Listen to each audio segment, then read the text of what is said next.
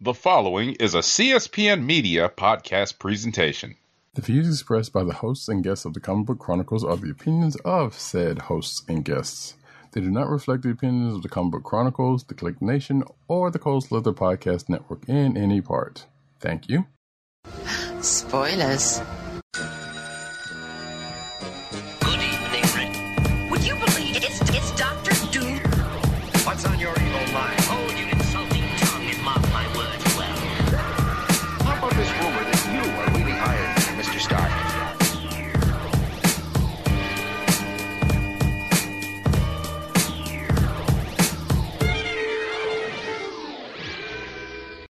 Hello, and welcome to another exciting episode of the Comic Book Chronicles.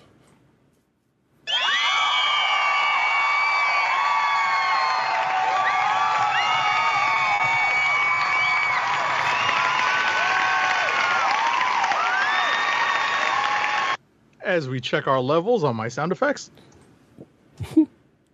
Yeah, I had to turn this down here a little bit also, but This is the Comic Book Chronicles. And I know that kind of didn't come out right, but that's fine. I am your host. Good. I am your host, Roddy Cat. And you can find me. Okay, that's weird. There we go. You can find me on Twitter at RoddyCat. You can find me at NewsNoseNeed at RoddyCat. You can find me at NewsNoseNeed on Twitter. You can find me at CBCaps on Instagram. South Carolina with Columbia down the way.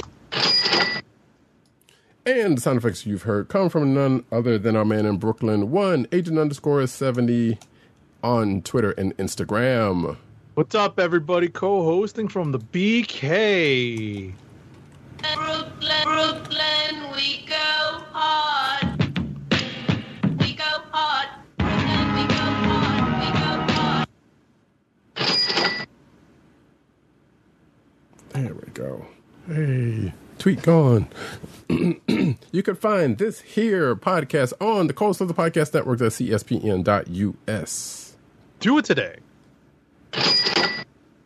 You can also find us on your the podcast browser place of choice, whether it be, Google Play, Apple iTunes, aka Apple Podcasts, Spotify, or the Cold Slither Podcast Network's SoundCloud page. Make sure to hit like and subscribe and leave us all the good 5-star reviews. Yeah. You can also find us recording every Thursday night, 9:30-ish p.m. Eastern Standard Time on the Click Nation's YouTube channel. That's youtube.com/theclicknation and twitch.tv/Comic Book Chronicles. Again, please like and subscribe and make sure to click the notification button so you know when we are on. And also leave us all the good reviews.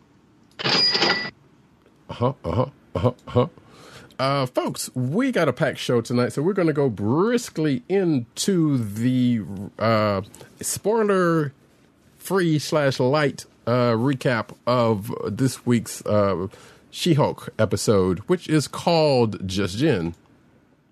Yes, so guess what, folks? It is a self-contained wedding episode. That's probably the biggest spoiler I'm going to drop. So I will let Roddy Cat continue here because I know he has a particular point he wants to make. But if you need me to, I will continue. Yeah, so I won't, like I said, there's not too much I will go into because of the fact that it comes out on Thursdays, so we don't want to spoil it for folks. And the fact that it's a wedding episode doesn't really necessarily give away anything particular. Right. So and the wedding is the A plot. Although, slightly relatedly, the B plot has to do with some shenanigans back at the office with and not really shenanigans, but basically a divorce case that Mallory Book and Nikki are dealing with one. It's a divorce. I was going to say it's a hold that thought. Sure, it's a divorce case that is way more complicated than meets the eye. Yes. I think that's the best way we can put it. You know what? And it involves a character that Roddycat is about to talk about. Yes, and the character that the divorce is surrounding is a person of let's say less not necessarily obscure notes, but let's face it, he's not one that kind of comes to mind when you think of Marvel characters. In fact, I know probably at least one or two people who will probably be up over the moon over seeing this character if once they figure out who that is. Because even though they say it right now, because there are some people who are fans of this stupid Great Lakes Adventures. Listen, they're out there. Yes, there are fans of the Great Lakes Avengers out there. There are. In fact, so the only thing I mentioned that because I don't even going to say the character's name, and it's not probably the one that most people may possibly think about when. Yeah, it's not the stretchy guy. No, I wasn't even thinking about that. I was thinking about Squirrel Girl. But although I kind of wonder, I kind of wonder if we do get to see. I would like to see you. Hey, Marvel. I know you got the stuff already set already, but if you have a Melania Van Traub, Squirrel Girl thing coming up in She-Hulk, I would appreciate it. Thank you very much, because I know they're not doing anything with that Squirrel Girl show. That would be great. I'd be happy to see Milana Weintraub on the show. That would be awesome. Again, because when I saw this other character, I was like, okay. At first, I was upset about it because basically it means that the GLA is in the MCU over the Wackos, which I discussed with Agent 70 before the show. So that kind of had me slightly upset. Not like big time, but it was like, really, that's some bullshit. Like these has been, whatnots, never was beens are potentially in the MCU, and the Wackos aren't even in there. But that's neither here nor there. So, but yeah, if we get a Squirrel Girl sight in the midst of this She-Hulk thing, that'll be pretty good. So I don't know if they thought that far ahead, because we know they said there was supposed to be a few more people popping in. Right. So wait, are we? I forget the episode count now, because we are in episode 6, so there's only 2 or 3 more. There's 9 total, right? I'm not sure. I think that's the case. I'm not sure actually. So we're really in the home stretch. Right. So we are in the home stretch of She-Hulk, so we will see where this goes over the next 3 weeks. And I guess that makes sense given what happens at the end, which there was no after mid-credits scenes again. So I'm kind of wondering if what we thought about last week was going to be the case, or they're just leaving it to the last minute or so of the show to kind of take care of that. Right. I started to see, without spoiling, without spoiling, I had a feeling they might tease a character's involvement who we were all surprised to hear about during D23. I'll leave it at that. Because there is a group that it gets mentioned in the course of this show that they have had some dealings with. Yes. Right. And I feel like that's where, and it makes perfect sense for that character to first appear here as a teaser. Mm-hmm. Going into that announcement at D23, and I will leave. This is us not spoiling this because this literally dropped today. Right. So the day of our recording, so we're not going to spoil it. But I think both myself, Roddy Cat, and most of the MCU fandom that is familiar with the comic books had, were slightly surprised at the idea that this character would actually be, quote, introduced. Right. The way they were supposedly going to be, but I have a feeling we're going to get a cameo introduction, right, or more. Maybe it'll be a lot like Kang in Loki, possibly. Where we get like a full episode with the character before they appear in a movie proper. Or given that we're probably coming up to the end of the series, probably maybe 2. Like we'll get introduced to them at the end of the 8th, and then the 9th ones will be like, all right, here's what we got, and then we'll see. We'll see, because at the end of the day, there's a couple of storylines that could be in play. Mm-hmm. And they might all intertwine because, believe it or not, there is an inquiry made about what is going on with Bruce Banner in this episode. Yes, there is. So like I said, these are minor spoilers. We're not really spoiling any plot stuff, but we're just keeping everyone apprised of, where certain things stand going through the 6th episode. Yep. And that's pretty much how we'll keep that right there. So, like I said, the show just came out, so we'll just kind of push on from there. But like I said, it was for the episode what it was all right. But I guess the big thing for me personally was that one character that the B plot was surrounding around. Right. So, all right. We also get, well, not necessarily character development, but we get a couple of little tidbits about one of the side characters. Two I would say, but one specifically, we get a little bit more background as to what that entails, and I don't think that kind of follows their comic book part. I'm fairly certain it doesn't, but nevertheless, right, a little bit. Right, something. I was about to say without spoiling. Well, actually, no, like it would spoil a little bit. Right. Like one of the surprises in the episode is one of the main antagonists in the episode. So I don't want to talk about that. That was an interesting surprise. Yeah. So we'll leave it at that. Now then, we are going to kind of briskly talk about the first 3 episodes of Star Wars Andor. Right. So I think just general impressions. This is something that, I thought of immediately myself, but I heard other podcasts mention this story. The Andor story owes a debt of gratitude to screenwriter Tony Gilroy, who is behind the screenplay of the first 3 Bourne movies, Michael Clayton, Rogue One.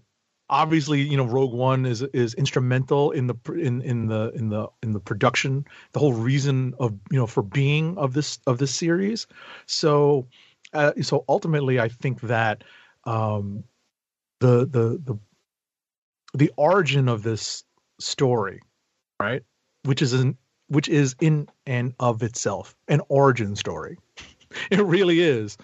Pretty much, but, yeah. Like that particular double entendre there really means a lot because, like there's a lot of meaning behind that because Tony Gilroy really gives the story heft and really imbues a lot of depth in the characters. Without us even having to like get any sort of exposition, we just know. We can just sense how these characters, the history that some of these characters have with each other just based on their interactions and based on some of the things that happen in the story, in the flow of the story. Mm-hmm, and I think that really reflects a strong writer and a writer that has a very deep well of understanding and knowledge of writing a good espionage thriller. And that's what we're getting here. We're getting a lot of great espionage work in Andor. Take it away. Yep. Indeed. And it makes sense. So we got the first 3 episodes all out, and it kind of plays out like that's how they need it to be. Because from the start of the first episode to the end of the last one, you get a better sense of partially where this is going, but how the character is being built. Like we seen in Rogue One, we already got that part. But as people have been saying, it's a journey from here to there, and the way they have the first 3 episodes already out there kind of starts that journey. And like Agent 70 says, like the way that the scenes were kind of cut together and put into each other. Excuse me, kind of builds that properly in a way that, as much as I hate to say it, they definitely did better with flashbacks than Book of Boba Fett. Yeah. I didn't mind the way the Book of Boba Fett handled flashbacks that much, but it got to be a bit much, I will say. Right. The way they do it here, it makes total sense. Right. I mean, in Boba Fett, they tried to construct a reason to have the flashbacks. Right. And I think that's where a lot of the awkward storytelling choices were made. Mm-hmm. Right? Whereas here, it's literally just part of the storytelling. Mm-hmm. Like we're meant to see, like, literally the origin of this character. Right. The title character. And, and it's interwoven. And that's what's appreciated, I think. Mm-hmm. Those are storytelling choices. That's the writer and the director, coordinating, how to tell the story. So, I give Tony Gilroy a lot of credit. I know that he was actually set to direct a bunch of these episodes, but he stepped aside, and in favor of another director. Right. But he's obviously the writer for, if not the bulk of these episodes, at least the pilot and the first 2 or 3. Mm-hmm. So, Do we know how many? Because I can't remember. Do we know how many episodes we're getting in total? I have. Looking at IMDb. The IMDb. I'm looking at the IMDb, but this is just for Tony Gilroy, so I think it's 12 episodes. That sounds about right. But it looks like he wrote. Right. So episodes 1 through 3 were written by Tony Gilroy, but we won't get Tony Gilroy back until 11 and 12, which is the ending. So I guess he knows where the story goes, and the middle is where other writers stepped in and filled in some of the gaps. Right, and I guess that's the other part of this is like we know where the story ends, which is Rogue One. So I will be very curious once we get to the end of this to see where that ends up, Right. in relation to it. So, and unlike other Star Wars projects, we have a definite timeline. We have a definite time frame of when this is set. Put it that way. Like others, you can kind of infer where they come through at based on what happening. This one we have a definite date. Right. Yeah. So it's supposed to be 12 episodes. Okay. So yeah, and we already got 3 out of the way. So, and they're coming out every Wednesday night as opposed to which is the normal Disney Plus thing. But of course, like we said last week, She-Hulk kind of got out of the way of that for whatever odd reason, which still doesn't make any sense. But we're not going to beat that horse too many more times. Right. So, but otherwise, that I will definitely say, impression-wise, it's a good strong start, and I'm hoping that it kind of keeps that. Which I don't see any reason why it won't. But it's still kind of early to tell why it won't keep that same momentum. If the writing and the directing keeps as strong as it has so far, it is definitely it is not your Star Wars as Star Wars. You will not find the regular trappings that you would find in other Star Wars projects. Yeah, I mean, at this point, if you don't realize that this is a prequel series to Rogue One, and there's going to be very little Jediing, right? Some people are going to probably expect it because of because of the overall overarching story. I get it. So all right, but yeah, make sure check it out at your leisure.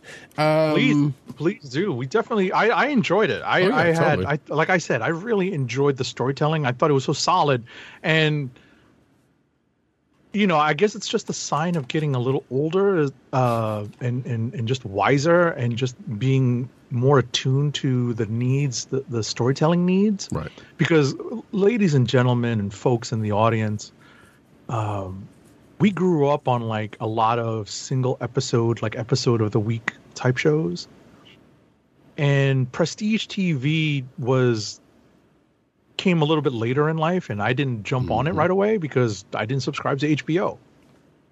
Right. So this is much more in line with prestige style television. Yeah. Where there is a long story being told over the course of 10 to 12 episodes. And, the writing is what carries. The writing and the acting are what carry those types of series. And I think so far, and shout out to, her name is Bix, right? Yes. The friend. Yeah. Yeah. Mm-hmm. We should talk after the show because there's a couple of things I do want to mention. Wait, I was about to say I'm looking for the right sound effect.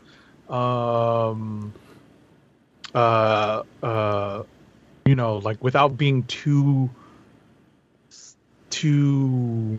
misogynistic. Did you get the popcorn? Yeah, when I saw her, I was like, Did you get the popcorn? I was like, all right, Bix, I see you. Yes. I'm like, thank you, Toby from the West Wing for that one. Like I said, trying not to be too much of a misogynist here. I was like, all right. Did you get the popcorn? That might be our code word our code sound effect from now on. You are so silly.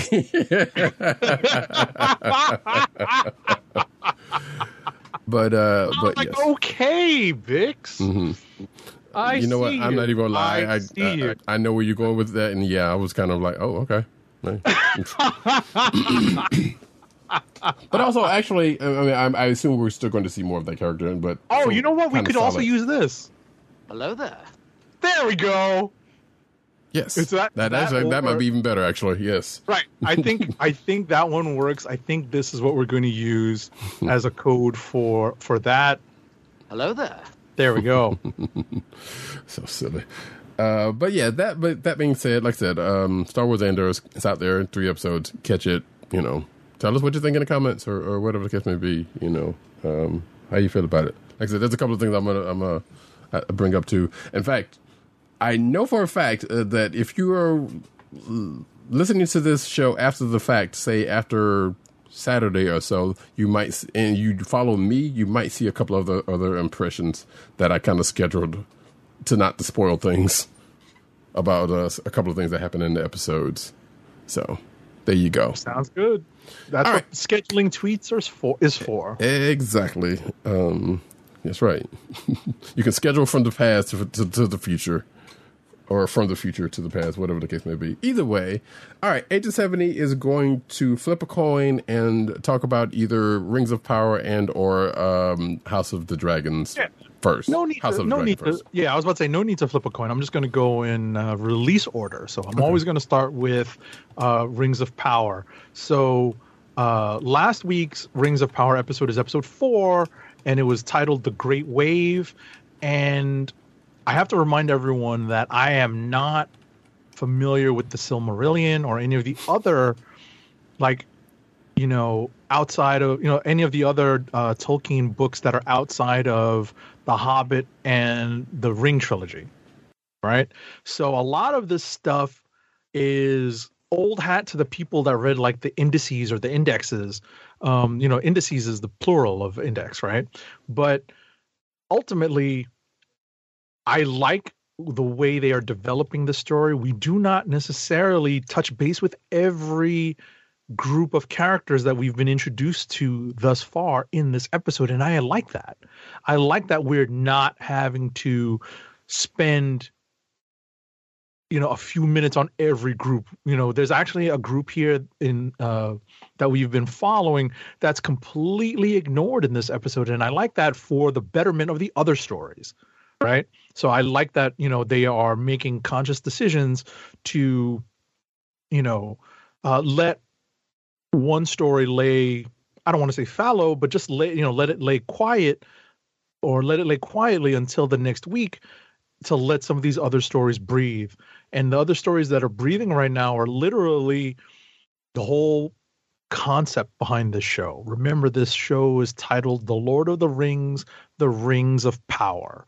And we're meant to understand that this is all about like everything that leads up to the forging of the Rings of Power, right? And as I've said it before, if you're not familiar with that story, you may want to go to Fellowship of the Ring and listen to Kate Blanchett tell you that story at the beginning of the movie. So that's all I'll say. There's plenty of, I've said this before, there are plenty of names that get dropped.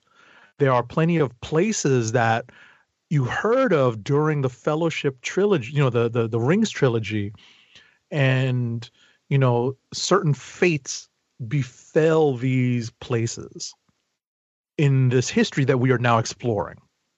So ultimately, we're going to see how all of that stuff happened. I am really enjoying this. It's really a wonder to behold some of the shots that are in Rings of Power. I actually enjoy just kind of watching it, just to look at the vistas and the camera work. Even though the vast majority of it is CGI, we know that there are some scenes that are not, much like they were in the Rings trilogy under Peter Jackson. Some of that stuff is very real. So I recommend this. I don't think Roddy Cat has touched this yet, but I would hope that he does at some point. Actually, that's what I was going to say in closing is that, one, I had actually intended to this week, but with, like Andor and She-Hulk and some of the other stuff going about this week, I was like, I didn't get a chance to do it before the show. But I absolutely plan to hit up the shows to check them out. Listen, Andor killed my evening yesterday. Mm-hmm. Oh, I watched Andor and She-Hulk back to back. Andor killed my evening yesterday. Like yesterday, the Mets lost in the afternoon, so I did not have any baseball to watch at night. So it was literally 3 straight episodes of Andor before going to bed. And not that it killed, I don't mean that in a bad way. It's just that was that just took out your night. Up my evening, exactly. Right. That's what took up my evening. Right. And She-Hulk was a lunchtime and and early evening finish up for me today. Gotcha. And I'm going to say before we go on that. So the storytelling thing that you were talking about is kind of not new because, as you know, prestige television kind of does that, especially if it's an ensemble cast, kind of does that kind of stuff where it just kind of goes from group to group to group to group. And South Operas kind of did it like from way back in the day, so it's not a new thing, but a well executed use of it is pretty good. Like you said, skipping a certain group of people from now to come back to them later to give them a little bit more thing. It's kind of a soap opera thing in itself, anyway. So right. But it's always appreciated because, at least from my perspective, to give some stories more room to breathe. Exactly. So that's a directorial choice sometimes, and sometimes it's a writing choice. So I just appreciate the fact that we didn't have to touch on all of the groups that we've been following thus far in the fourth episode. Right. Cool. So now we move on to House of the Dragon in an episode titled "Light the Way" or "We Light the Way." And if you have been keeping up with House of the Dragon, this is the 5th episode. So yeah, this is the 5th episode. Guess what, folks? It's a wedding. And if you have been following Game of Thrones at all, weddings do not end well in the world of Game of Thrones. And that is essentially what happens here. Oof. Like, characters are literally falling apart in front of us. Like, literally falling apart. We have characters who literally get their face punched off because the puncher is punching with an armored gauntlet fist to an exposed face. Is it just me? It's kind of early for that. Oh, it feels kind of early for that, but maybe I'm wrong. I mean, it's the 5th episode. I think there's only 8 total. I want to say there's only 8 total. Okay. Of this first season. Right. But, I'll have to look that up. But ultimately, But I was thinking, didn't the original version of what you're describing happen like probably a season or 2 in, or at least near the end of? But again, I guess. Oh, the wedding thing? Yeah. Well, I think ultimately it ties into the story a little bit better. Okay. Because the wedding here is all, like because remember, this story is about palace intrigue, and the opening storylines really center on the line of succession. And so there are machinations put into play that affect the lines of succession, and part of the schemes to affect the lines of succession involve setting up marriages of like power players, powerful families, very much in that Game of Thrones type vein. Gotcha. So I apologize. House of the Dragon apparently consists of 10 episodes. So we are halfway through now. Okay. Solid. So, and that's it for House of the Dragon. There's going to be a time jump. That's the last thing I will say. There's going to be a time jump. We're actually going to we bid goodbye to 2 actresses in this episode because they played the younger version of characters, and after the time jump that's going to occur between episodes 5 and 6, we're going to encounter them as older characters. So they're going to be portrayed by older actresses. Okay, gotcha. Well, stay tuned for that, folks, unless you're already watching it, in which you will have seen it.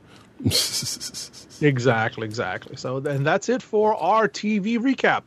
Cool. So we're going to push over into the books of the week. We're going to transition over.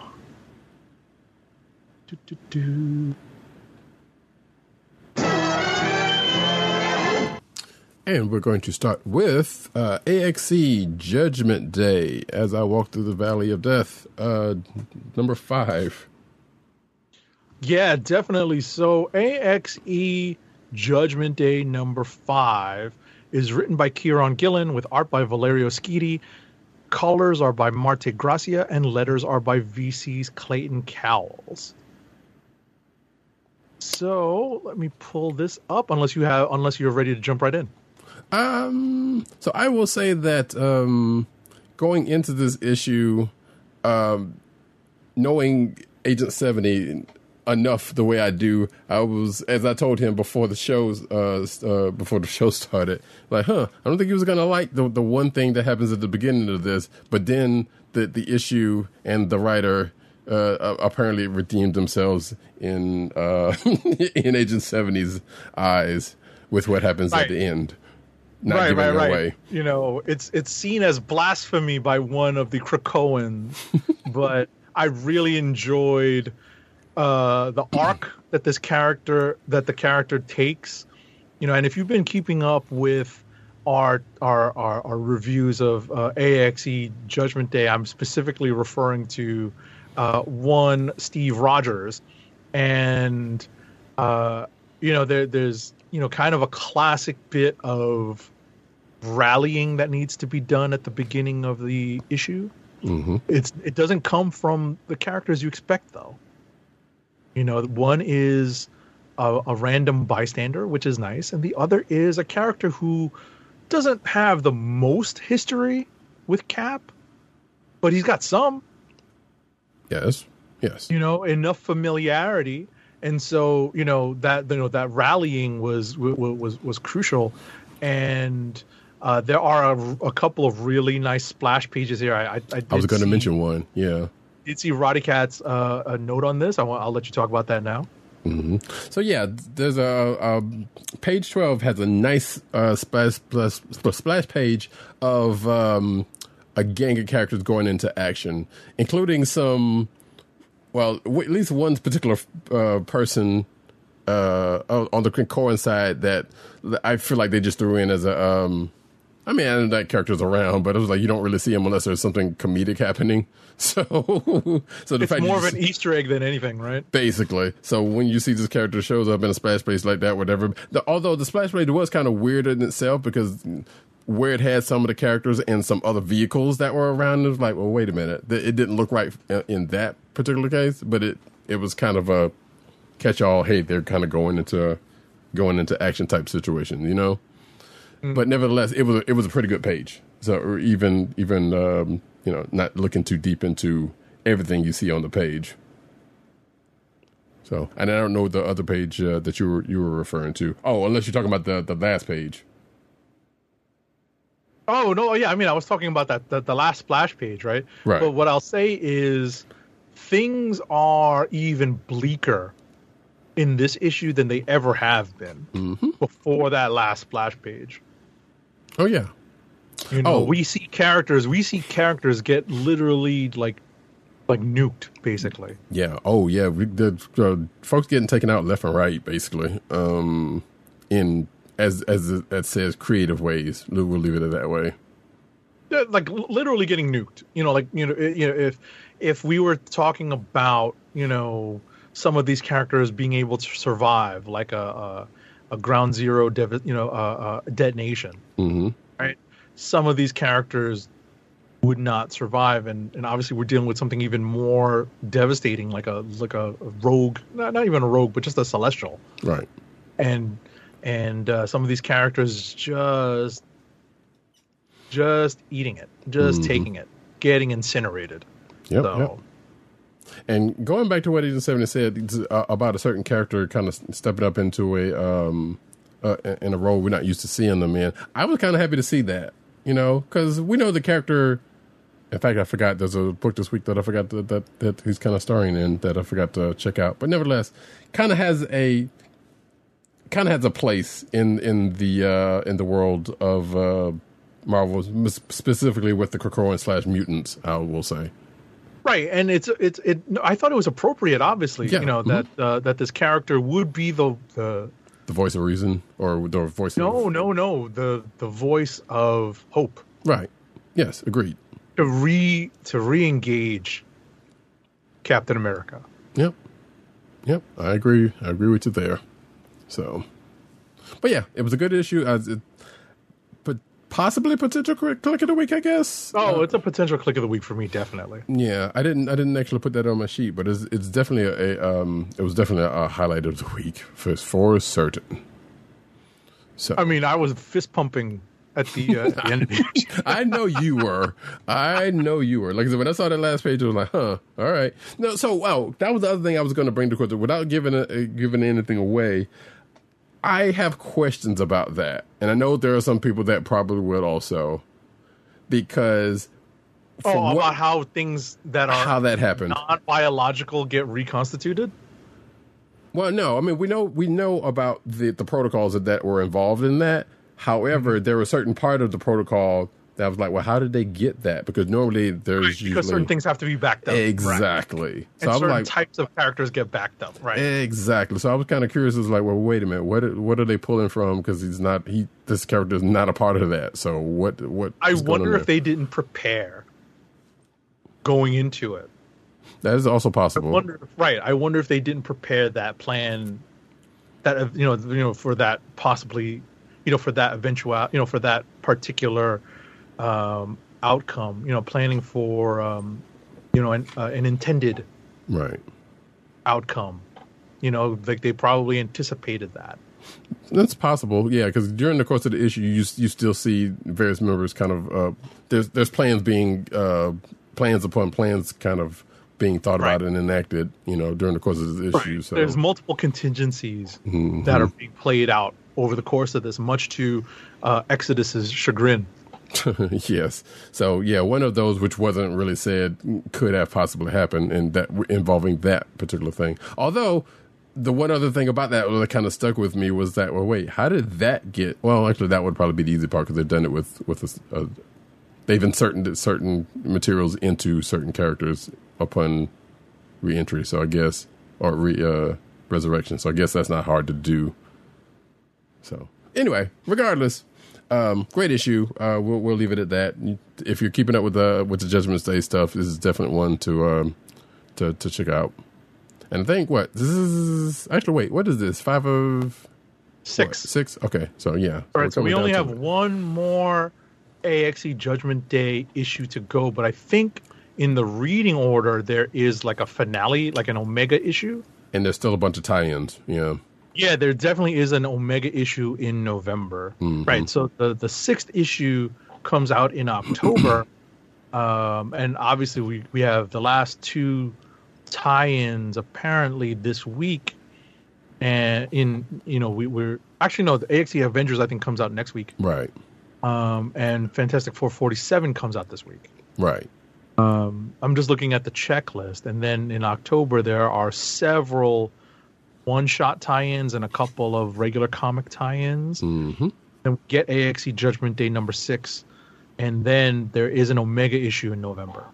Right. So, realistic landing. Stick with us, folks. We'll find out. I mean, it's an event.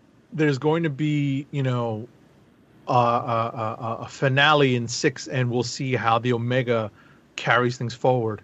Right, and what they decide to do with the Eternals, because the Eternals stand to be the most affected, and maybe the Krakoans as well, because we've always joked about how the Avengers are just kind of stuck in the middle. They're like the UN. They were like the UN peacekeepers. Mm-hmm. Between 2 warring factions, and so we'll see how the mutants and the Krakoans, and like we've seen Arakko get wasted. Basically, we've seen many Krakoan mutants get destroyed. So we'll see how the mutants come out of this, because this is probably the biggest blow to the existence of Krakoa since its inception. No matter what Moira McTaggart tries to do. Right. You're right about that.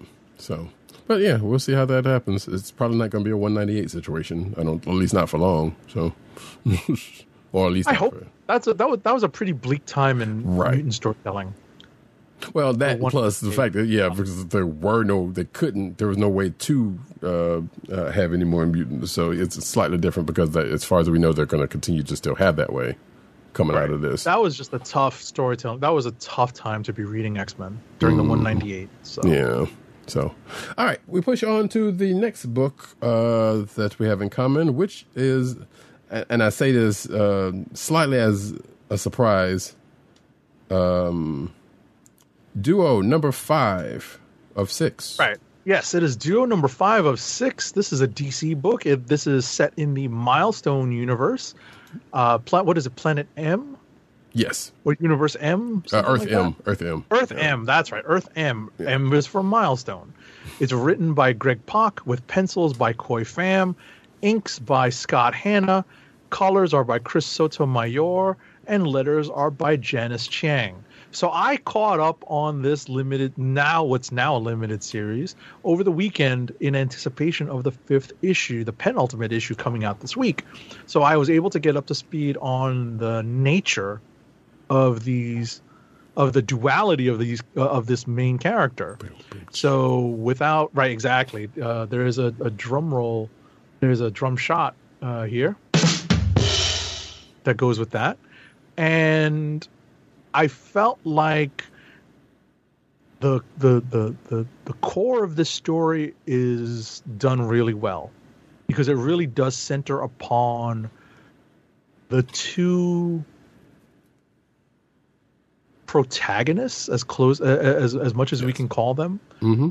Protagonists really duking it out with each other. That's essentially what they end up doing over the course of like the second half of the story, trying to figure out how best to coexist. And I'm not spoiling everything. I know Roddy Cat has talked about this book, but I think it's worth reading. I'm not sure if these characters are going to have any sort of longevity beyond maybe appearing in other Milestone related books.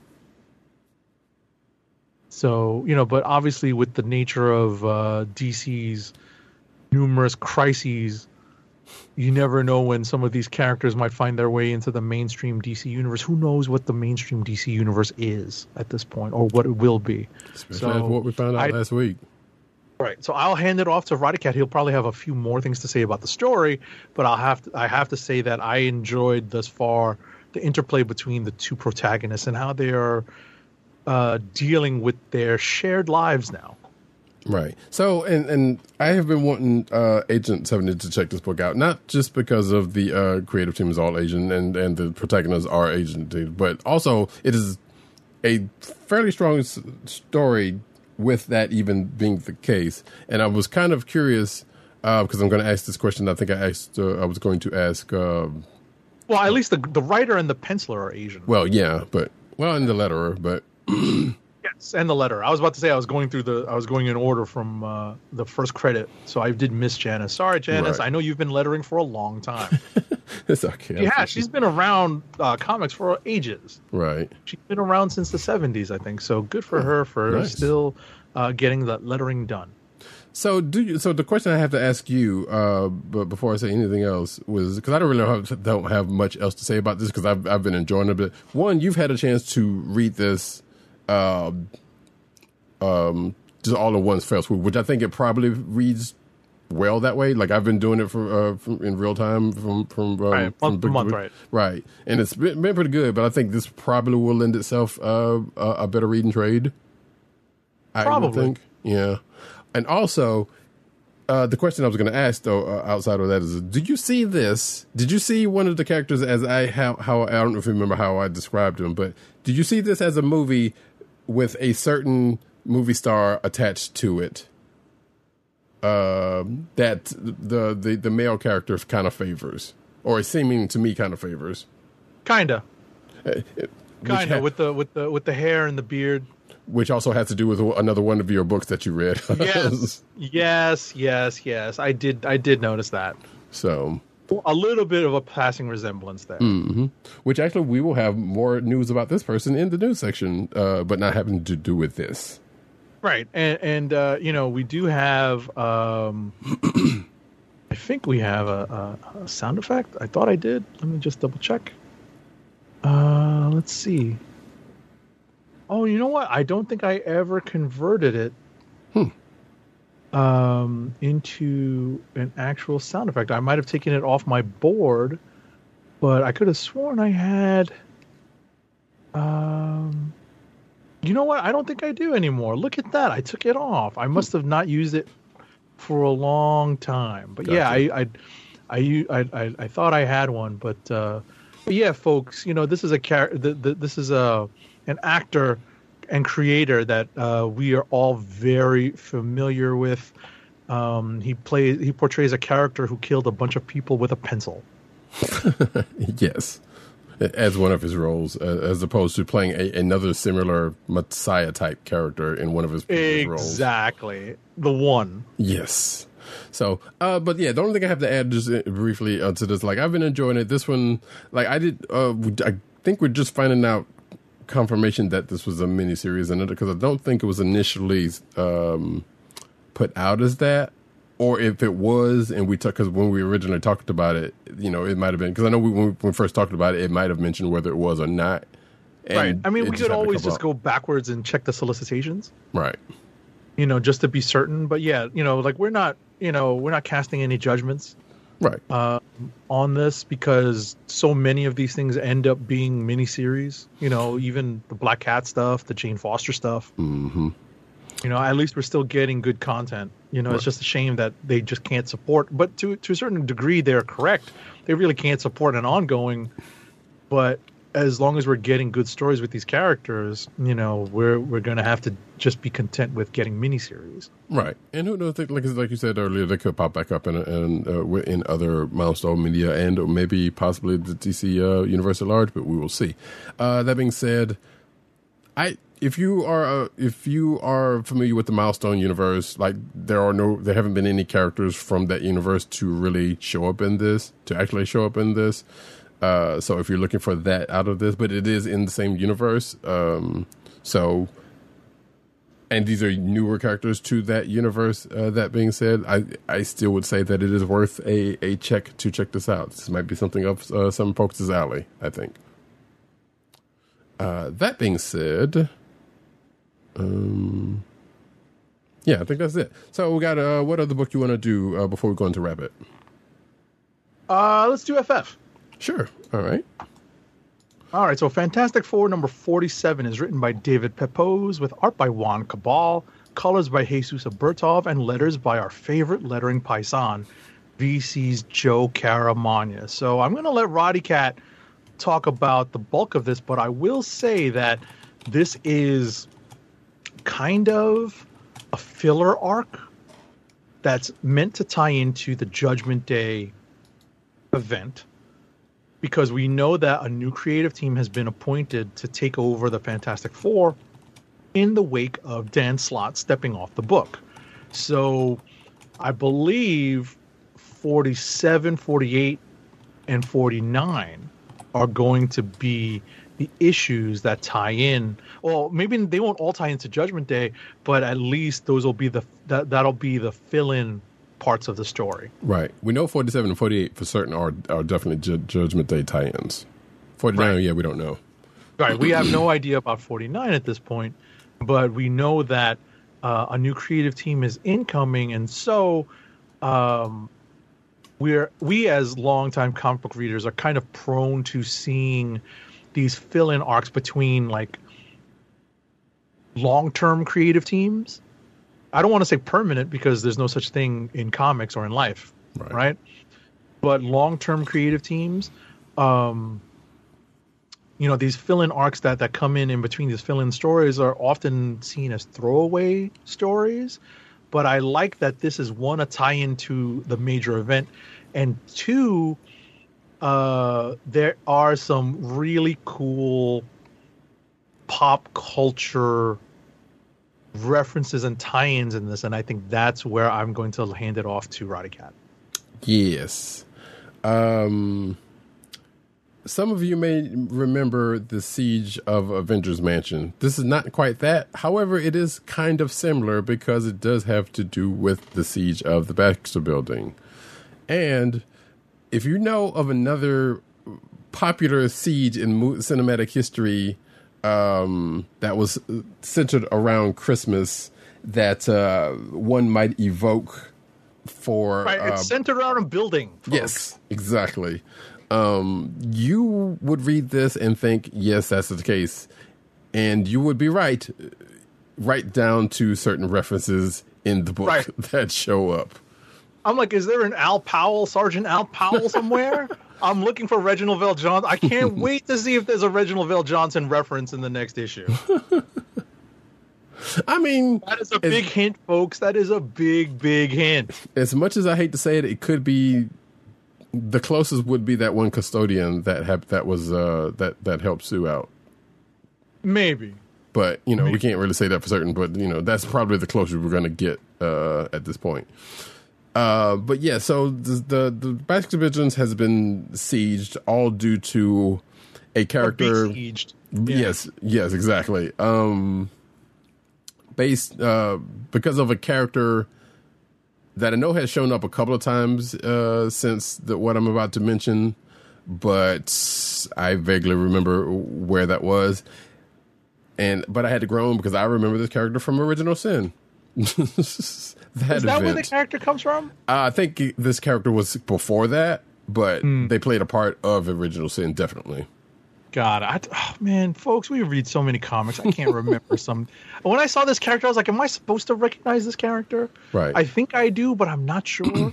So at first, when I first saw him, because you see him from the back first, I was like, wait, is this a new version of Malice? Which if I know there are people who know of the Fantastic Four, but don't know that Sue Storm Richards was the embodiment of Malice at one point in time, but that's neither here nor there. But it turns out not to be the case. And yeah, like I said, I was like, oh wow, I knew the character's name, and I felt like this character's basically more associated with a version of Captain Marvel, let's say, not Carol Danvers' version. I mean, this character is a legacy character. Basically. Like, this character has a father who has the same surname and had a history with, I guess, multiple heroes. Right. So, I'm unfamiliar with the character. But I mean, this particular version, I remember being from a story that involved Novar. And that may or may not, I can't remember if that was before or after Original Sin, but nevertheless, they also played a small part of Original Sin also, which I try not to think of Original Sin, that event, that much, but there are certain things you just can't help because certain things still come up from that event, unfortunately, or certain people. But nevertheless, this is part one of two in the, I think we've said a lot, as a tie-in to Judgment Day is not so much that, even though they do kind of sprinkle in, it's told from a certain character's reference, and that's kind of how it starts off. But there's no and ultimately, it's the events of Judgment Day are used as a cover, right, for what's actually happening with the villain, the antagonist is trying to pull off. Right, but outside of that, nothing that's that close tie to the event itself. So right. I'd also add that the tease for the next issue really ties into the reference here, into the pop culture, the particular pop culture reference, folks. Some would argue the cover in certain respects, but not really, because it's so. Well, I think that tease, that one-page tease, is the cover for the next issue. It more than likely is the cover for the next issue. Well, no, I meant the cover for this. The cover of this issue. Right. Now you got me flipping backwards to see. It's not really so much, though. Yeah. outside of where The cover for the next issue definitely is. Yeah, definitely. Like outside of where this cover kind of takes place, that's about where the reference could start and end. But yeah, the next cover for the next issue, absolutely positively. Yeah. So- Yeah, I was about to say the cover for this issue kind of does also. Right, you see what I'm talking about? Yeah. Yeah, definitely. I couldn't remember I remember seeing mindless ones. Right. Right? So that's why I didn't put two and two together until you made me go back and look at it, and now it absolutely makes sense. Mm-hmm. So, like that, fun issue. Kind of a potential click of the week for that. I mean, it's not, it has acts to kind of stand up to, and then that, kind of takes them out of it. But it was a fun issue for what it was so far, I would say. Mm-hmm. That being said, unless you got another book that you really, really want to talk about, we can go to rapid fire. No, we'll go rapid fire because we have a lot of books to go through this week. And, some of them are relatively light reading. Some of them I kind of regret reading. And we'll get to that when we get to another book that we both have in common. Mm-hmm. It's not that I regret reading the story. I regret having looked at it. So we'll get to that. That's fair. Gotcha.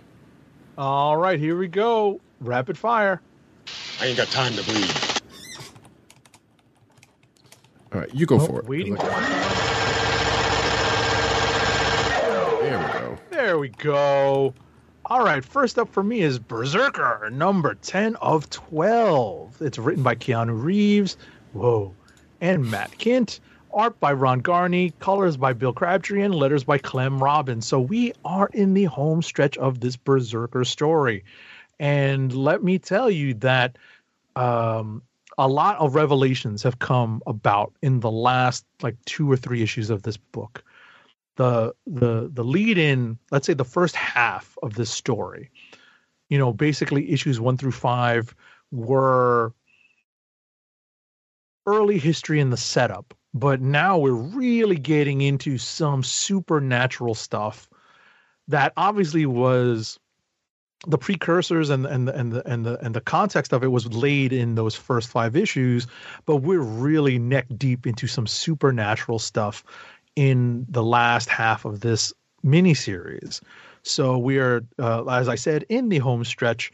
I'm kind of curious to see how this might translate into a Netflix show, because I know that's what this was initially developed for, some sort of streaming platform adaptation. And so I'd be kind of curious to see how they adapt this, because it's not the most direct storytelling. It's not, as black and white. There's definitely a lot more gray in terms of the storytelling here. There's plenty of action to adapt. But I think that the supernatural stuff, it doesn't come out of left field, but it's a little bit, it seems like there's a definite change in tone over the second half of the story. And so it might be somewhat jarring to people who aren't used to seeing that happen, but it was teased from the beginning. So that's what I'll say to anyone who kind of is uncomfortable with the direction of the story at this point. Next up for me is Nightwing number 96. It's written by Tom Taylor with art by Bruno Redondo, inks by Caio Felipe, colors by Adriano Lucas, and letters by Wes Abbott. So this is, believe it or not, a potential click of the week for me. I really enjoyed this issue of Nightwing. So this is the finale of the storyline, The Battle for Bloodhaven's Heart. And that story title has like a triple entendre buried in it. Because once you read this issue and you see the various levels that Tom Taylor is referring to when he entitles the story, The Battle for Bloodhaven's Heart, and how things play out over the course of this long running story. It's been running for a little while now. And certain things happen, certain things seem to have been dealt with with some finality, but it's comic books, folks. Nothing is ever final, including death in comic books. Shout out to Uncle Ben. Because And Bill Foster. Right, and we don't know about Bill Foster yet, but we've seen Bucky come back. We've seen Gwen come back, sort of. So there are some characters that do come back, except for Ben Parker. So, but yeah, I really like this issue. It was really, there's certain parts of it that are just really well written. A lot of it really speaks to certain characters and the strengthening of a relationship that I know some people, depending on their vintage and their history with the Dick Grayson character, might be uncomfortable with. But bear in mind, I came up as a kid reading Robin, not so much in Batman, but in New Teen Titans. So I was used to seeing him with Starfire, but to see him with someone else, yeah, it's a little different. But it's obviously a long-standing relationship that DC is looking to run with, and especially Tom Taylor at the helm of Nightwing is looking to run with. There are probably some social media articles out there that have a couple of screenshots from this issue that are funny, with active censorship going on, but with done very tongue in cheek. I don't know if Roddy Cat is familiar with some of these articles, or maybe some of the things that have been posted. No, I don't think so. Okay, well, I can always share it with him after the show, and he'll appreciate it. But yeah, I really liked this episode, this issue. I liked the way this story arc wrapped up. So this is a potential click of the week for me. Next up is, believe it or not, an Image book, Vanish #1. That's a #1 issue. We try to jump into those #1 issues to see if they're worth keeping up with. This is a creator-owned book from Donny Cates. It's written by Donny Cates, and I think it's also co-created by penciler Ryan Stegman. Inks are by J.P. Mayer, colors are by Sonia Obach, and letters are by John J. Hill. So this book deals with magic, and it does adapt some familiar tropes, some familiar ideas that we've seen adapted in recent magic-based stories, namely an academy, namely students, namely houses that these students are a part of. And we also get a little bit of a twist on the Thunderbolts original concept at the very end. So if you are intrigued by all of what I just said, you may enjoy reading this. I enjoyed it. I'm probably going to check out the next issue or two. I don't know if I would stick with this if I were pulling this physically, but I enjoyed this issue. I thought it was well written. There's a lot of exposition because Cates decides to knock out a lot of the background right away. The obvious Harry Potter parallels are there. But as I said, there is a twist on the original Thunderbolts concept in this as well. So it's interesting to see how, that superhero concept, is being, I don't know how long the Harry Potter thing is going to last. It may just be for the first issue. Maybe there'll be flashbacks to it. But ultimately, it's, there's a magical basis for the story. But as I said, that little twist at the end was interesting. Question before you go. So Donny Cates is an interesting writer, as you know. Sometimes he tends to go a little, for lack of a better word, balls out. Mm-hmm. Is any of that in here? Yeah, there's some of that. Okay. Yeah, he gives Stegman some space to really go a little crazy, but it's a little bit more of just, a little bit of gore, a little bit more, blood and violence than we're used to seeing them both do in the pages of Marvel Comics. Gotcha.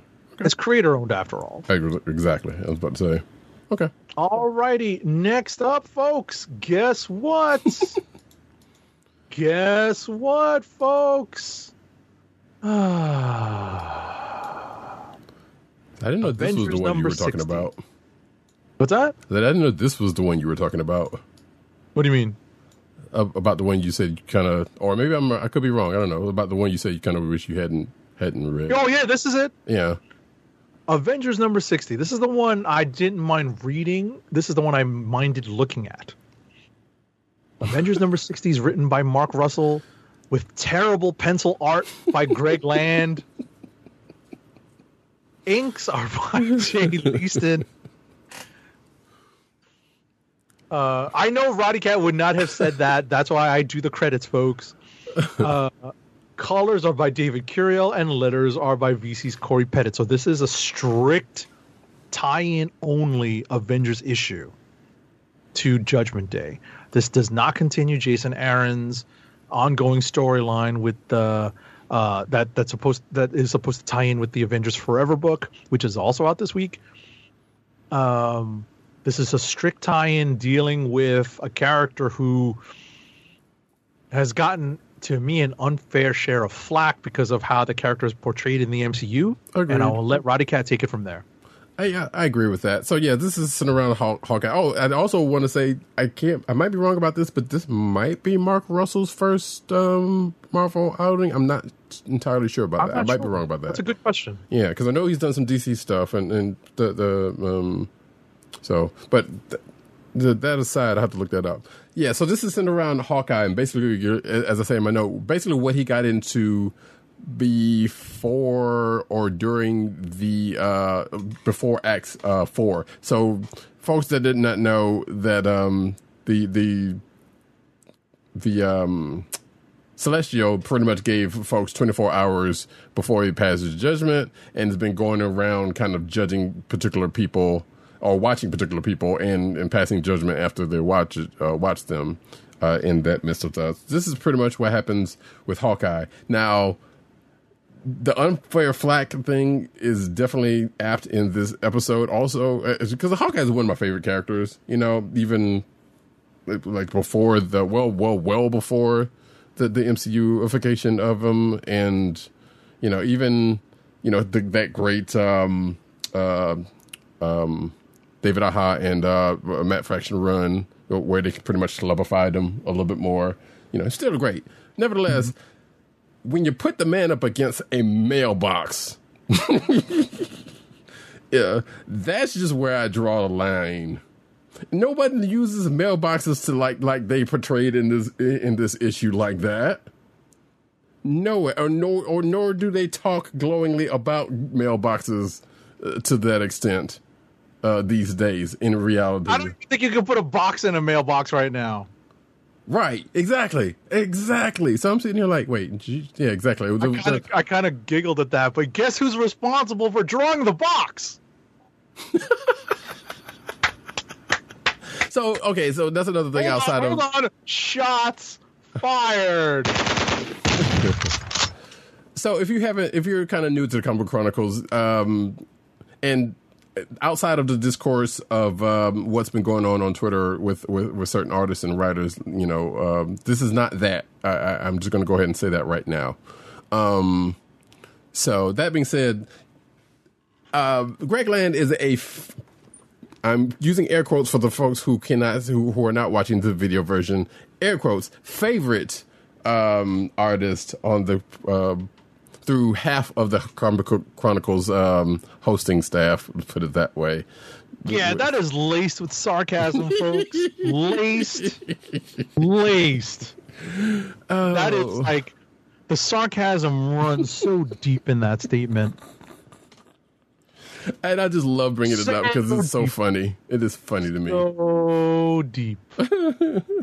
So, you know, like I sound like Uncle Roger here, and you know what this. I was going to ask you about a recent one, by the way, but yeah, go ahead. It's.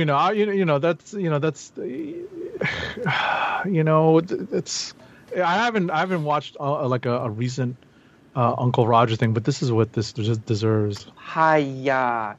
You know, You will like the recent one that I just saw, or I'll put it that way. Okay. Yeah. So, but nevertheless, like I said, to kind of to finish up for this. So this is pretty much during that 24 hours that people waiting for judgment. The Celestial kind of makes its form in a couple of different ways. Hawkeye kind of talks to a couple of people. Talks to one particular person anyway, which was like, I didn't expect them to go to that person either. But I guess given recent events, with especially dealing with the newest version of Thunderbolts, I guess they would have some relation to each other. But nevertheless, like this is that, and what seems to be the judgment for Hawkeye coming out of this issue, which I guess I expected, given what happened, but nonetheless, it was like, it could have gone either way, you know? But I guess they were kind of portraying it in a certain way to kind of swerve back the other way. So, you know, it was a decent issue. That's all I'll say about that. But it was just kind of funny. It was like, of all the characters that they could have kind of showed, I guess this would be the one for particular reasons, you know? Mm-hmm.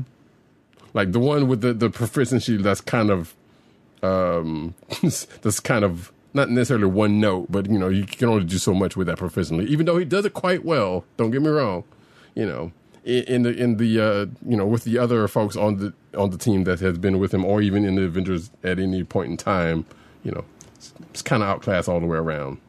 right. So anyway, that's all I have to say.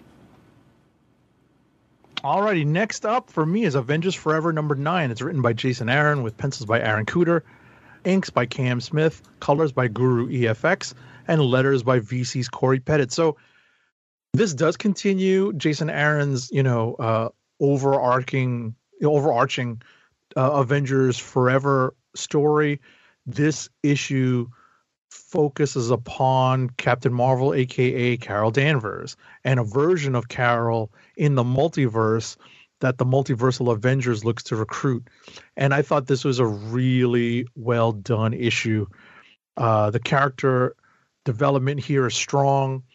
I've never been a big fan of, alternate universes. This is, to me, was always one of the downfalls of the DC universe. But I like that, these characters are being created and they're not trying to create like, a new 52 and having like a bunch of different realities. They're just there, for their character variants to be mined and used for the purpose of this story. All right, I'm okay with that. I hope they don't abuse it going forward and literally try to tell like multiversal stories, and we have to have a crisis of Marvel Earths at some point. Nah, Next up, that's pretty much what Secret Wars kind of was, though. So I figured like they kind of did that already. Well, Secret Wars was really about the Ultimate Universe. It was really about dealing with the Ultimate Universe, True, as opposed to like the I know what you mean. Right. I know what you mean. Yeah. But I think that Secret Wars was really trying to put some final touches to, get Miles Right. into the Marvel Universe and to deal with some of the mess that had been created by like some of the decisions made like in the middle and the end of the Ultimate Universe. Right.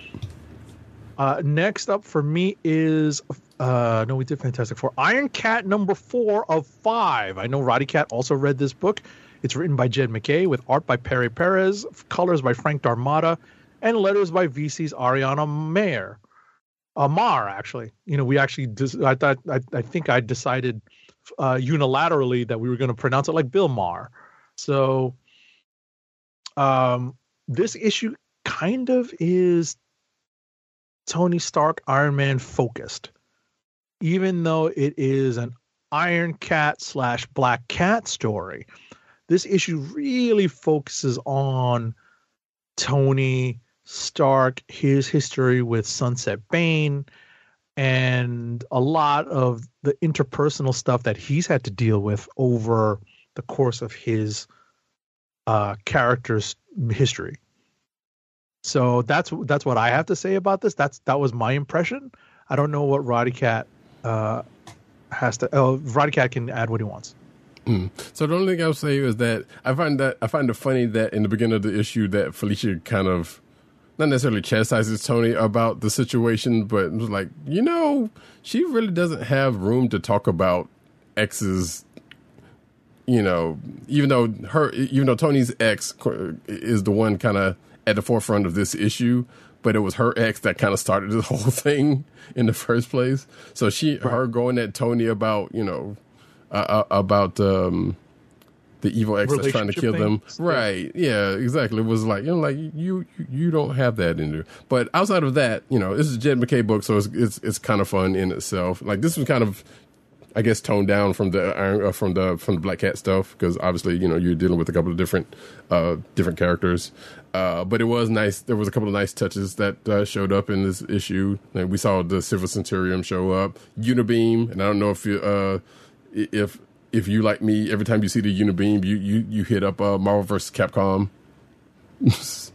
So stuff like still little touches like that kind of came out in here. But ultimately, like, this issue kind of partially plays out like Leverage, or at least a part of Leverage, the show Leverage, if you've ever seen it, because it's basically about a bunch of a group of they call them bad guys, but they're like Robin Hoods, but they're basically bad guys that do good things, I guess. And there's like some grifting and stuff like that. So there was a little bit of leverage going on in the course of this book with a conversation between a couple of characters that I found kind of interesting. Overall, it was a good issue. Alrighty, next up is another book that we have in common. So the last three books I have are all books that Roddy Cat and I have in common. So we're going to be chipping away at the list of books he has to go through. Next up is Jane Foster and the Mighty Thor, number 4 of 5. It's written by Torunn Grønbekk, with art by Michael Dowling, colors by Jesus Bertov, and letters by VC's Joe Sabino. So this was close to being a potential click of the week for me. I really liked the writing in this book. This issue in particular, I thought, was written very strongly because the bulk of the issue really revolves around the title characters, Jane Foster, right? And we've alternately called the Mighty Thor Jane Foster, and obviously that was the original adjective to describe Thor Odinson's book. And so I really appreciated that this issue really dealt with the interplay between the two characters. Obviously, there are many aspects of the story that are interwoven in here. Even the interaction with Sim, who we know as a foe of magic, Illyana Rasputin. But I really appreciated. There's a parallel here with a little bit of Thor Love and Thunder, but I definitely appreciated some of the character moments that are brought up here. And ultimately, I think the one disappointing part of this issue was the reveal splash page. Yes, I agree with that. I was very disappointed to see that. Mm-hmm. I was like, wait a second. One deity of this type should not be bowing to the other, a similar type. Right.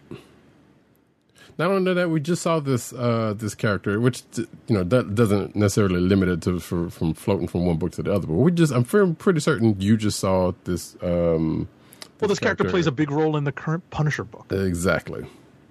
So if you keeping up with that, you know who we're talking about already. But yeah, I was kind of agreeing with you with the reveal. I'm like, really, it's him? Like, why? Right. I would like to believe there's. Right. Go ahead. No, I was about to say I would love to believe there's a little bit more to it than just that. But if this is it, then I don't know. That's just kind of a boo. Right. I mean, there might be a swerve in the end. Right. I just didn't appreciate that one was essentially prostrating himself in front of the other. And I'm like, wait, they're supposed to be basically equals. And if I'm not mistaken, isn't technically the one that was bowing kind of older than the other? relatively. It depends. Right. I mean, mythology is mythology, right? Right. The adaptations are adaptations. The Marvel adaptations are what they are, Right. but ultimately they occupy the same space. Mm-hmm. They literally occupy the same space as deities. And I'm like, wait, why is one bowing to the other? Right. Which, That just doesn't make sense. yeah. But as we said, there might be a swerve. Yeah. You And, know, and I believe we trust.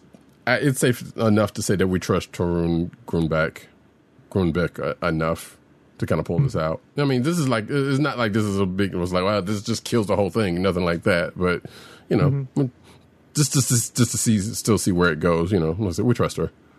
sure. Maybe I'm speaking for myself, but I don't know.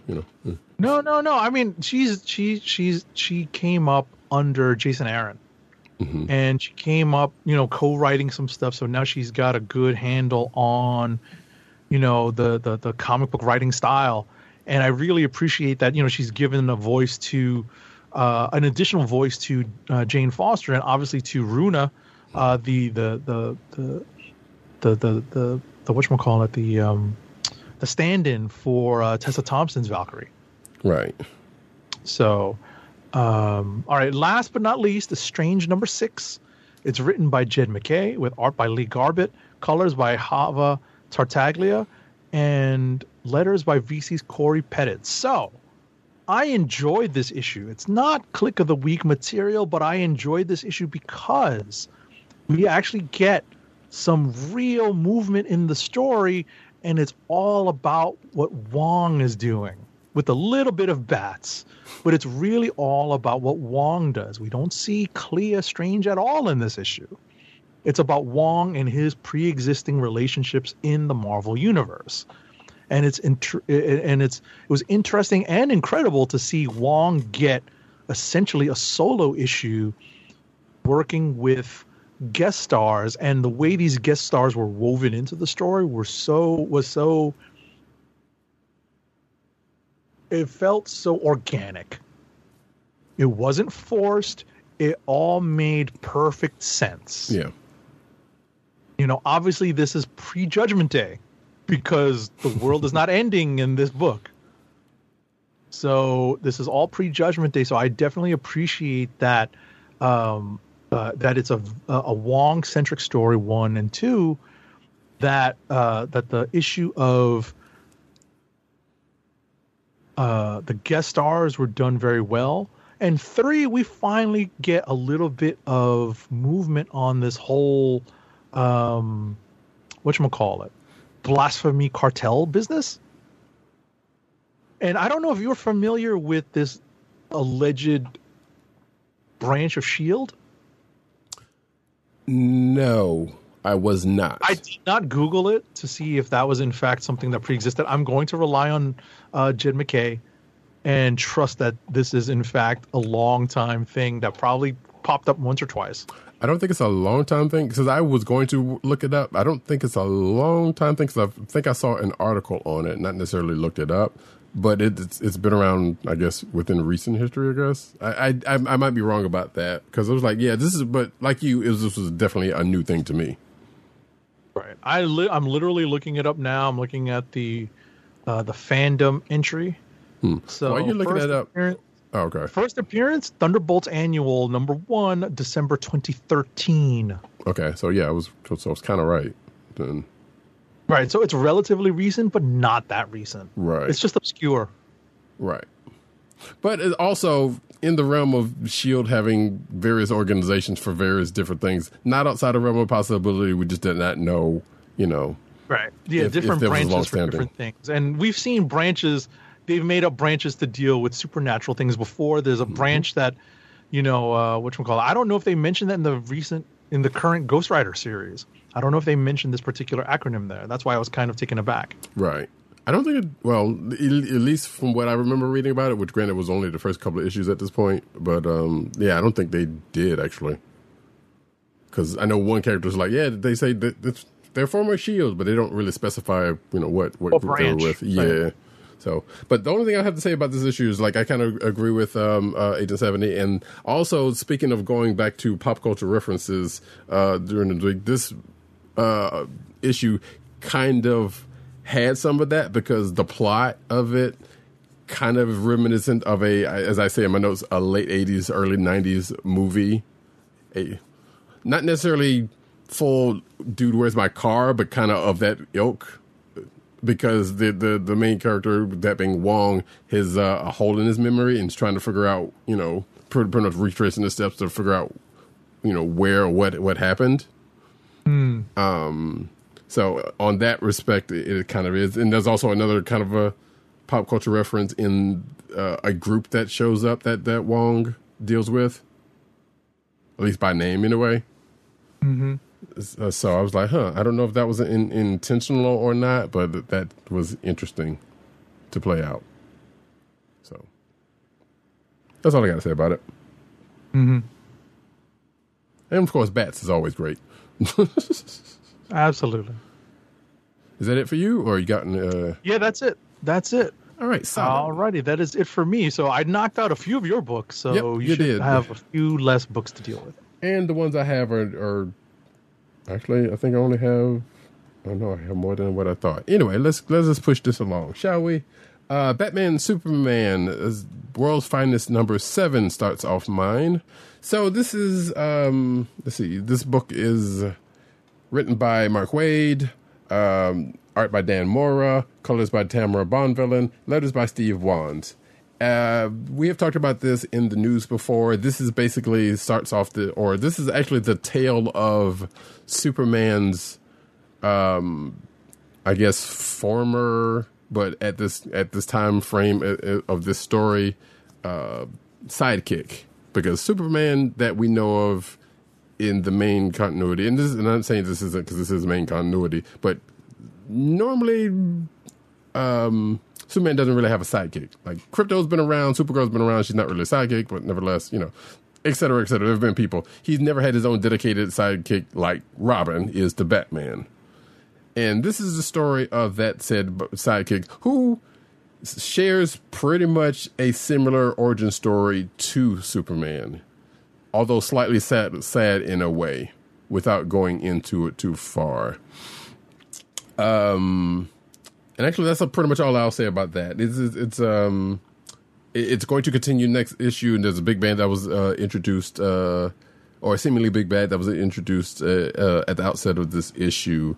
So where this sidekick story is going to go, or whether it's going to branch out into the DC universe at large, because this is set in like the past, basically, because we have Dick Grayson Robin with Batman. So if that tells you anything.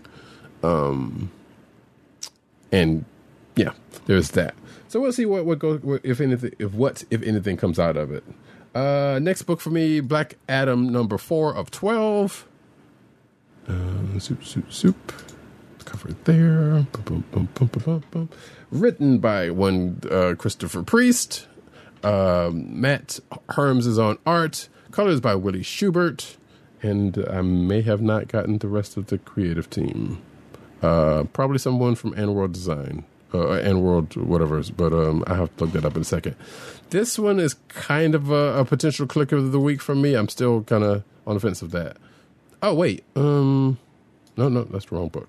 There we go. So we get a little bit more about the Pantheon that has kind of been hounding Teth Adam, and basically confirmed how Adam got into the predicament he's in and what the Pantheon wanted with him.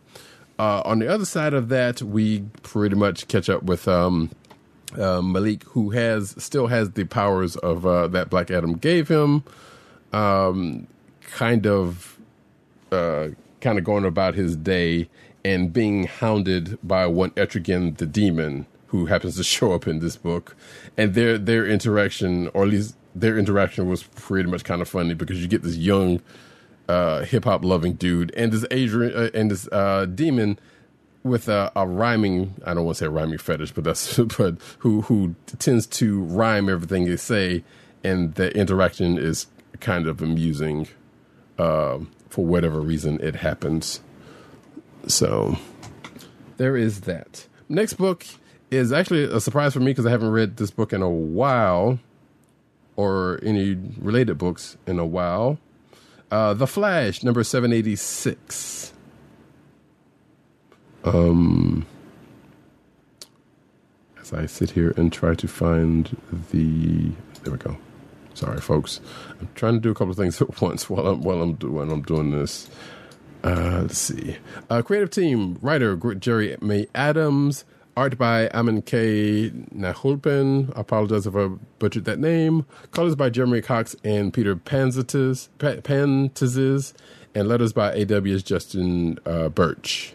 This is a Dark Crisis tie-in, which I don't know anything about, which you don't necessarily have to know that much about. Like, there is a couple of things that get mentioned in this that I did know about from reading articles or whatnot, but overall, the Justice League, or not even the Justice League, but basically the heroes that are left are kind of putting out fires around the world, having to do with Deathstroke and other folks kind of doing things. And this is focused around the Flash family of Wally and Linda, who now has powers somehow kind of way, and their kids who are pretty much going around. I guess you could say it's a Flash family outing, and helping out where they can. It's a fun book. You should you don't necessarily have to know about Dark Crisis to read this out, but it was a fun read, especially an interaction with one of the kids and Damian Wayne. Was pretty humorous. Let's see. Next book for myself, Edge of Spider-Verse number 4, with a couple of creative teams, because there are four stories here.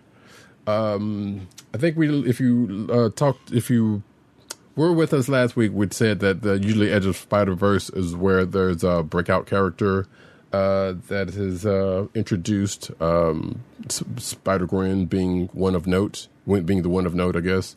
But in this one, we have stories dealing with Spider-Ham, which is written by Jordan Bloom, art by Michael Scheffler, colors by Rico Renzi, Spinstress, which I think is a new character, which I know is a new character, written by David Hayne, art by Luciano Vecchio, and colors by Brian Reber. Spider-Mobile, which I'll get to that in a second, written by Tan Slott, art by Ty Templeton, and colors by Dono Sanchez Almara, and Sun Spider, who was written and created by T. Franklin, art by Jethro Morales, also I guess co-creation duties there, colors by Chris Sotomayor, and the whole thing was lettered by VC's Joe Caramagna. So I'm real briefly. First story is Spider-Ham, like I said, who's apparently been spending a little too much time with Spider-Man Noir. There is a newer character that also gets introduced, another new character in this, who I'm just going to call Spider Dad Jokes. And that pretty much tells you everything you need to know about that. The second story is Spinstress, which is basically Disney Princess Spider-Person. Third story, it's a Spider-Mobile. So if you're of a certain vintage, you know that Spider-Man had a car, had a buggy specifically back in the 70s. Why? We don't know. No for reason. But hey, merchandising, we know that. In this particular case, let's just say that if there were Cars universe versions of Marvel characters, this would be one. And then, like I said, that's all I really need to say about that. And, which there's a lot of Forrest Grumps, so I need to calm down on that. And the last one, Sun Spider, which is a disabled spider character, which on the internet went totally gaga over, because also the writer is also a disabled woman of color herself, even though the character is not a person of color. Nevertheless, doesn't matter. But you can definitely see, if you follow the writer T. Franklin, you can definitely see the inspirations there, because I do follow her, and some of this is written like it's coming straight out of her Twitter account. Let's just say that. And I'm not saying that's a bad thing; it is not. But but you can get a sense of that from that. There's also going back to that Spider-Man one. There's a weird JoJo's reference there. I say it's a JoJo's reference, but the reference comes kind of before that. But I found that kind of funny. Excuse me. But yeah, that is that. So you definitely check it out. Those, especially those middle two, and all of them are amusing for their own respects. But there's a couple of them that are like, this is some Disney ass shit right here. This is kind of funny. Let's see. Star Wars Darth Vader. Excuse me. Star Wars Darth Vader number 27 is my next book.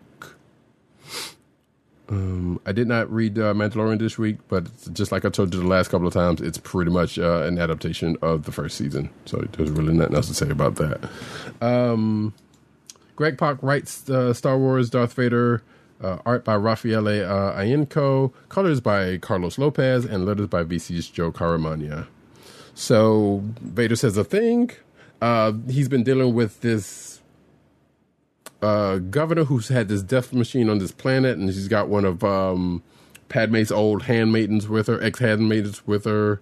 There is a trick that he uses that is reminiscent of Luke in Return of the Jedi in this. That is used to a interesting effect. And apparently the governor in question has had their own version of Iron Man armor, which I have dubbed War Darth Vader Buster. So if you know the characters that those are invoking, you know what I'm talking about. And of course, we find out who's behind this whole thing, but it should be no surprise to anyone who knows anything about Darth Vader. I'll put it that way. Next up, and my last book, which I kind of just skimmed, but I'm gonna talk about it either way. And I know Agent 70, I think, is going to read this. Exterminators #1 of 5. At some point, I mean that and New Mutants, which neither of us was able to get to this week. Right, yeah. New Mutants was a 40th anniversary book, and I believe, what did you say it was? Was it Fide Ayala's last on the book, or coming up to? Yes. Yeah. No. It's her last. I mean, that's a 30-issue run. She started this, right? So she's had a good run on New Mutants. So I think it's a good time for her to step off. She's told a bunch of good stories. So and really brought a bunch of characters into the fold, as well as really incorporated some of the newer kind of class of New Mutants, as it were. Mm-hmm. Right. I believe their pronoun is they, if I'm not mistaken. I might be slightly wrong about that, but I think that's right. So anyway, Say again. I missed. Vida Ayala's pronouns, I believe, are they. Oh, I'm sorry. I believe. You know what? I'm ignorant and old, folks. What is this? I'm too old for this shit. Yeah. I believe that's right. But don't quote me. I have to go back and check. But either way, they've done some good work. So either way, that's gonna cover that. But Exterminators #1 is written by Leah Williams, with art by Carlos Gomez, colors by Brian Valenza, and letters by VC's Travis Lanham. So basically, I'm just going to read this off. Boom Boom and Jubilee take Dazzler out on the town after a bad breakup, and they get into some shit. Partially having to do with said bad breakup, apparently. But you know what? When you have 2 light-based mutants that can blow some... 3 light-based... 3 that can blow some shit up. I think they're going to be all right. And at the end, if you're watching the video version, there's another character from the X-Verse that comes in at the end of this. It was a pretty good... I enjoyed the read of this. I'm kind of looking interested in seeing what comes next out of this. Exterminators was an old 90s book. I believe Jubilee was involved with that version, which she was not? Pre-Jubilee. This is Exterminators is Inferno. Oh, right. Okay. Gotcha. Right, so this is pre-Jubilee, like way before Jubilee. And Exterminators was like WizKid. Yes. Boom Boom. Boom Boom is Boom Boom is was on the, it, yeah. the unifying character between the two versions. Right. You know, that was like WizKid, Artie and Leech were in the Yes. original. Basically, the X Factor kids, but you would have to know who those kids were. Right. From that. But it was line. tied around. It was basically tied around the Inferno event. That is correct. I forgot. Yeah, but there might actually. I might be wrong about this. Jubilee might have had a version of Exterminators like in the last 10, 15 years, but I might be wrong about that. Or I might be thinking of Ecstatics now that I'm thinking about it. Either way, doesn't matter. It was a kind of a fun book, and I'm looking forward to the next issue. I want to go back and reread this again in case I missed something, though, because I kind of skimmed over it. But nevertheless, that is it for me, folks. Clicks of the week. Clicks of the week. This is when I should start using effects. We have a couple of books from our other hosts. Tim said he's going with Judgment Day number 5. X Judgment Day number 5 to be specific. As I put up the variant cover for that book. And Dirt said he went with, which I'm not sure if I have a cover for, Creep Show number 1. Yes, I do, actually. Oh, it is a number 1. Okay. Yeah. I was about to say I was pulling up comic lists just to double check. Yeah, actually, I think it's 1 of 5. Yeah, as a matter of fact, yeah, I do have it on here. It's 1 of 5. Okay. Yeah. And he says he said he watched a doc about the messed up production of Creepshow 2 the other day, so he was in the right mindset for reading this book. And it was definitely a lot of fun with a lot of schlock, which, if you know anything about Creepshow, that's probably what you're there for. I was about to say I am unfamiliar with Creepshow as a concept, as a property. Who is the publisher on this? I'm not sure. I can't see. I'm looking that up right now. That's why I'm. Oh, it's Image. Oh, yeah. Actually, I think it says. It's an Image book. Yeah. Oh, yeah. There's a. Wait, I think it's the Skybound also. Is it Image and Skybound? From what I'm looking at the cover. Either way, it's an Image book. I'm pulling up the cover now. So yeah, I have the cover up on screen. It is an Image book. Yeah. Either way, if that's your thing, have at it. Do you have? Oh yeah, it does look like Sky. Yeah, that's Skybound next to the Image logo. Right. Yeah. So, do I have a click? I have 2 strong candidates, like 2 really strong candidates. Okay. One of them is Nightwing. It wouldn't be the first time I chose Nightwing. Right. But the other is AXE Judgment Day number 5 because we waxed poetic about it. We really did. And it feels right. It feels like it would be a shame to waste all of that hot air and not pick AXE Judgment Day number 5 of 6 as my click of the week. So I'm going to go with that. AXE Judgment Day number 5 of 6. I'm going to back Tim Dog 98 up on that. Solid. Matter of fact, yeah, let me put that in there while I'm thinking about it right now. For myself, I definitely can go along with one of those because X was pretty good. The Flash actually was one for me, as I said, because like I said, even though I have not been keeping up with anything with the Dark Crisis book, as a standalone issue, that one actually was a pretty fun read. Jane Foster kind of was one. Strange actually was. I've been liking that book anyway. I kind of glossed over it, but I think I'm actually going to. Oh yes, Black Adam. I don't think I said Black Adam number 4 was also. But out of my actual. You mean Iron Cat? No. Sorry, Black Adam. Oh, Black Adam. Yeah. Black Adam was definitely one. Flash was one, and Axe. I think those are pretty much the 3 main ones as potentials. But I think, like I said, I'm actually going to very much swerve and say Exterminators number 1, even though I kind of glanced over that book. All right. I was about to say you pasted AXE Judgment Day into your slot, so I'm typing in Exterminators number 1 into your slot on Clicks of the Week. Okay. Thank you. And I literally just noticed. I'm like, wait a second. I think he meant to paste it into my slot. Yeah, I did actually, and right, and put it in, and you put it into your own. I'm like, no, I think this is what he means. Being too happy, trying to get stuff out the way. So anyway, folks, speaking of getting stuff out the way really quickly, we are going to go into the news section, but first an ad read. Yes, we're going to go through the news very quickly because we had a lot to talk about leading off the show. So our first ad read of the night is for Funko, Fun at First Sight.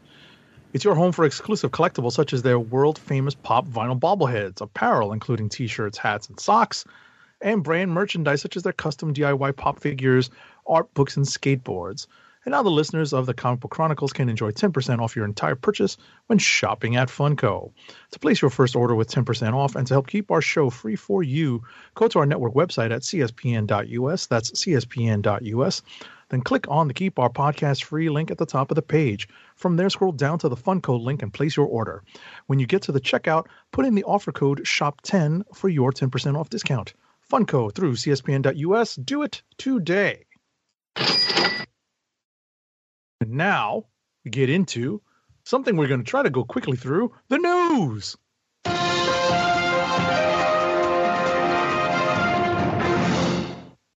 And as I try to transition over, boop, whoop. Cinematic news. MCU star Sebastian Stan opens up about finally joining the Thunderbolts. According to the Direct, the Winter Soldier actor was on stage with the rest of the Thunderbolts cast at D23 Expo to talk about the upcoming film, which is set to close out Phase 5 of the MCU. Quote, well, listen, these are my kinds of people, explained Stan as to why Bucky Barnes was a part of the titular team. They look like a good, troubled bunch, and maybe I know a thing or two about that, and I'm just really glad to be back. I guess join a team of some sorts, end quote. So there you go. Next up.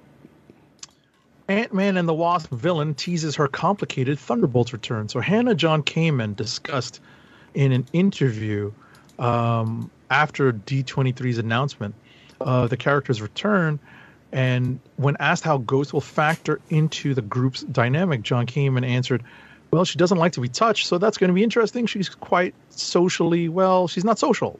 She grew up in the vat, so she never had human contact with anyone. It's going to be interesting for Ghost to connect. And basically, she also talks about how the Thunderbolts are going to bring together these characters from the disparate franchises and cap off Phase 5 of the MCU. So, take a look at this article to see what else she has to say. I like Hannah John Kamen. She's if some folks may know her from Killjoys. She was great in that. So, good stuff. Ant-Man 3. Kevin Feige confirms Quantum Mania ties to that. Just try that again. Quantum Mania ties directly to Avengers 5, basically. Which was going to be Avengers: The Kang Dynasty for those who did not know. So it says here that early reports had Kang as the primary antagonist of the movie, which continues the story of two generations of heroes in the form of Hank Pym, Janet Van Dyne, Scott Lang, and Hope Pym. No surprise that the team up movie will deal with his master plan, rolls out of the events of the events of Quantumania, which in turn is likely to be tied to the shenanigans in the first season of Loki, of course, and roll right into Avengers: The Kang Dynasty when that happens in 2025, which doesn't seem like a real date. But this article just kind of goes on to make the connection in between, or speculate on the connection between those movies and such. That we don't necessarily have to go to. You can check it out in the show notes. Next up. So apparently, in the MCU at least, the Avengers are no more because Kevin Feige has let it be known that that is the fact, and there's a vacuum in the MCU that the Thunderbolts are going to look and try to fill. So this is not unlike what happened in the wake of Onslaught. It's a parallel, at least. So, this is not, unprecedented in the comic book realm. So it makes some sense that this might happen. But ultimately, we also know that there are future movies that have the Avengers title in it. So we have a sneaking suspicion that this is a temporary thing. Sure. Next. Excuse me. Or at the very least, it's not going to be the Avengers that we've already been accustomed to, I'll put it that way. Right. It'll be a form of Avengers. Right.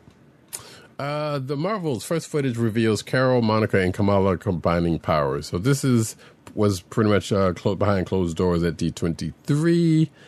We kind of talked about it, but we kind of didn't. I don't think we mentioned the fact that there was closed door footage at the expo. But if we did, then we did. Well, we just didn't know. We obviously didn't have enough information to talk about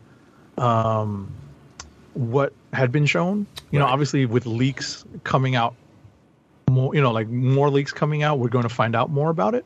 Right. But we only mentioned that there was stuff that was not shown and not released. We only were able to literally talk about the stuff that was made public at the behest of Disney and Marvel. Right. But basically the crux of it is looks like all those characters will be trading places whenever one of them uses their powers, according to this article. So there's that. Right. So it's a bit of a play on the historical Marvel Rick Jones story. So it's an adaptation of that and dealing with Spectrum and Kamala Khan. Right. So, it's definitely a remix.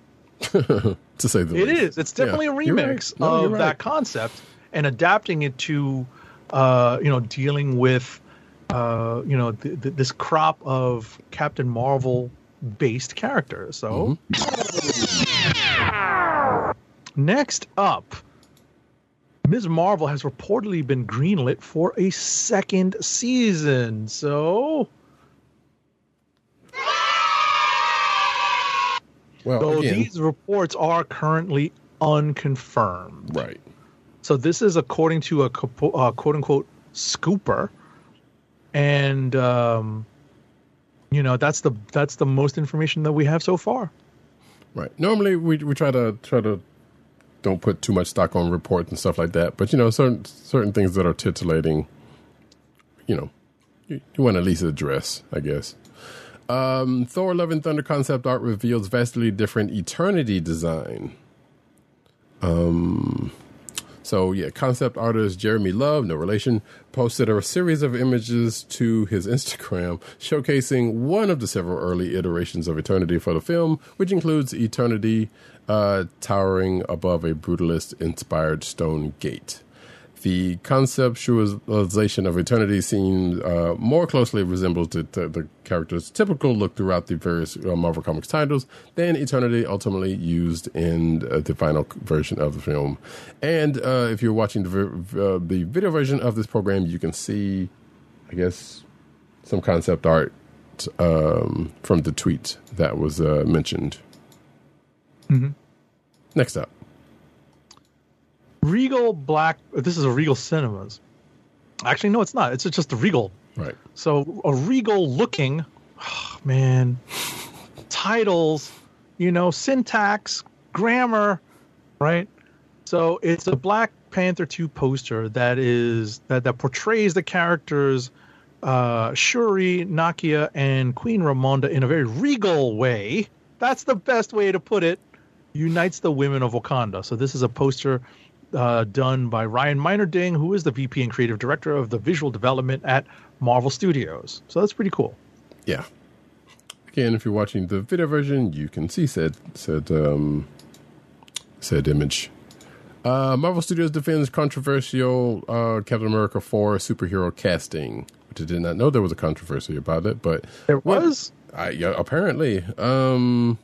So this was centered around the casting of Israeli actor Shira Haas as Sabra, the mutant Mossad agent, the superhero that we know is coming to Captain America New World Order. Apparently, says here, according to this article at least, the character has caused some measure of controversy. But it's the internet. I'm not surprised because people are stupid. Anyway, when asked about the issue by the New York Times, Marvel Studios declined to answer. However, in a statement, the studio said, while our characters and stories are inspired by the comics, they are always freshly imagined for the screen and today's audience. And the filmmakers are taking a new approach with the character Sabra, who was first introduced in the comics over 40 years ago, end quote. So, It says here, the controversy surrounding Sabra's inclusion is rooted in the Israeli-Palestinian conflict. Several human rights organizations, including Amnesty International, has criticized Israelis' policies towards Palestine, stating Palestinians are treated as inferior, comparing their systematic suppression to apartheid. So I guess that's where that stems from. And it says that there are concerns that by introducing Sabra, the MCU would potentially appear to glorify Israel, according to this article. Okay. Yeah. Okay, next up. So Armor Wars, the Disney Plus series, is officially set to introduce War Machine's personal arsenal of high-tech suits. Marvel's official description for the series confirms Don Cheadle's James Rhodey Rhodes, a.k.a. War Machine, will be donning multiple suits of high-powered armor throughout the series. So, it actually says featuring different types of armor. And I'm like, so who's built? I guess he had a stash of these armors? That's what I would be thinking. Like maybe there's like 2 or 3 that Tony had to the side or something. Maybe. Yeah. Maybe. So I'm like, who's building it? Are they going to put Riri in this? No. Or are they going to give Rhodey a version of the Forge that Spidey had? I mean, that could actually possibly could be the case. That might be it. Yeah. That might be it. You'd think that, I guess they each bring their own specialized information and knowledge to the building process and the design process. Right. That wouldn't be the worst storytelling move. Right. I mean, in relation to Tony, obviously he would know where there's some, he would definitely have access and would probably know where some wars are anyway. So it's all about whether or not you need to be as smart as Peter to really utilize it. Right. That's the kicker. Like you would hope that it would be something that Rhodey would be able to, like I said, use his expertise to adapt his, and utilize the input that he can give to design a suit. Or it was made, or the one that's probably made for him is kind of specially tied to him. That way you won't have to. Like I guess that's kind of what you were saying. That's what I was getting at. Exactly. Yeah. Like tying to his expertise as opposed to like giving Peter kind of free reign with his forge. Right. So, yeah. But we don't know. Like I said, I'm part of me is still kind of going with that he probably just Tony had some extra suits, extra War Machine suits, or probably made some and we just hadn't seen them, Especially since what happened to Rhodey during whatever movie, Civil War. I'm sorry, I didn't realize this next story that you're about to read. Ooh. Yes, Sony delays 3 Marvel movies, including Kraven the Hunter, and Madam Web.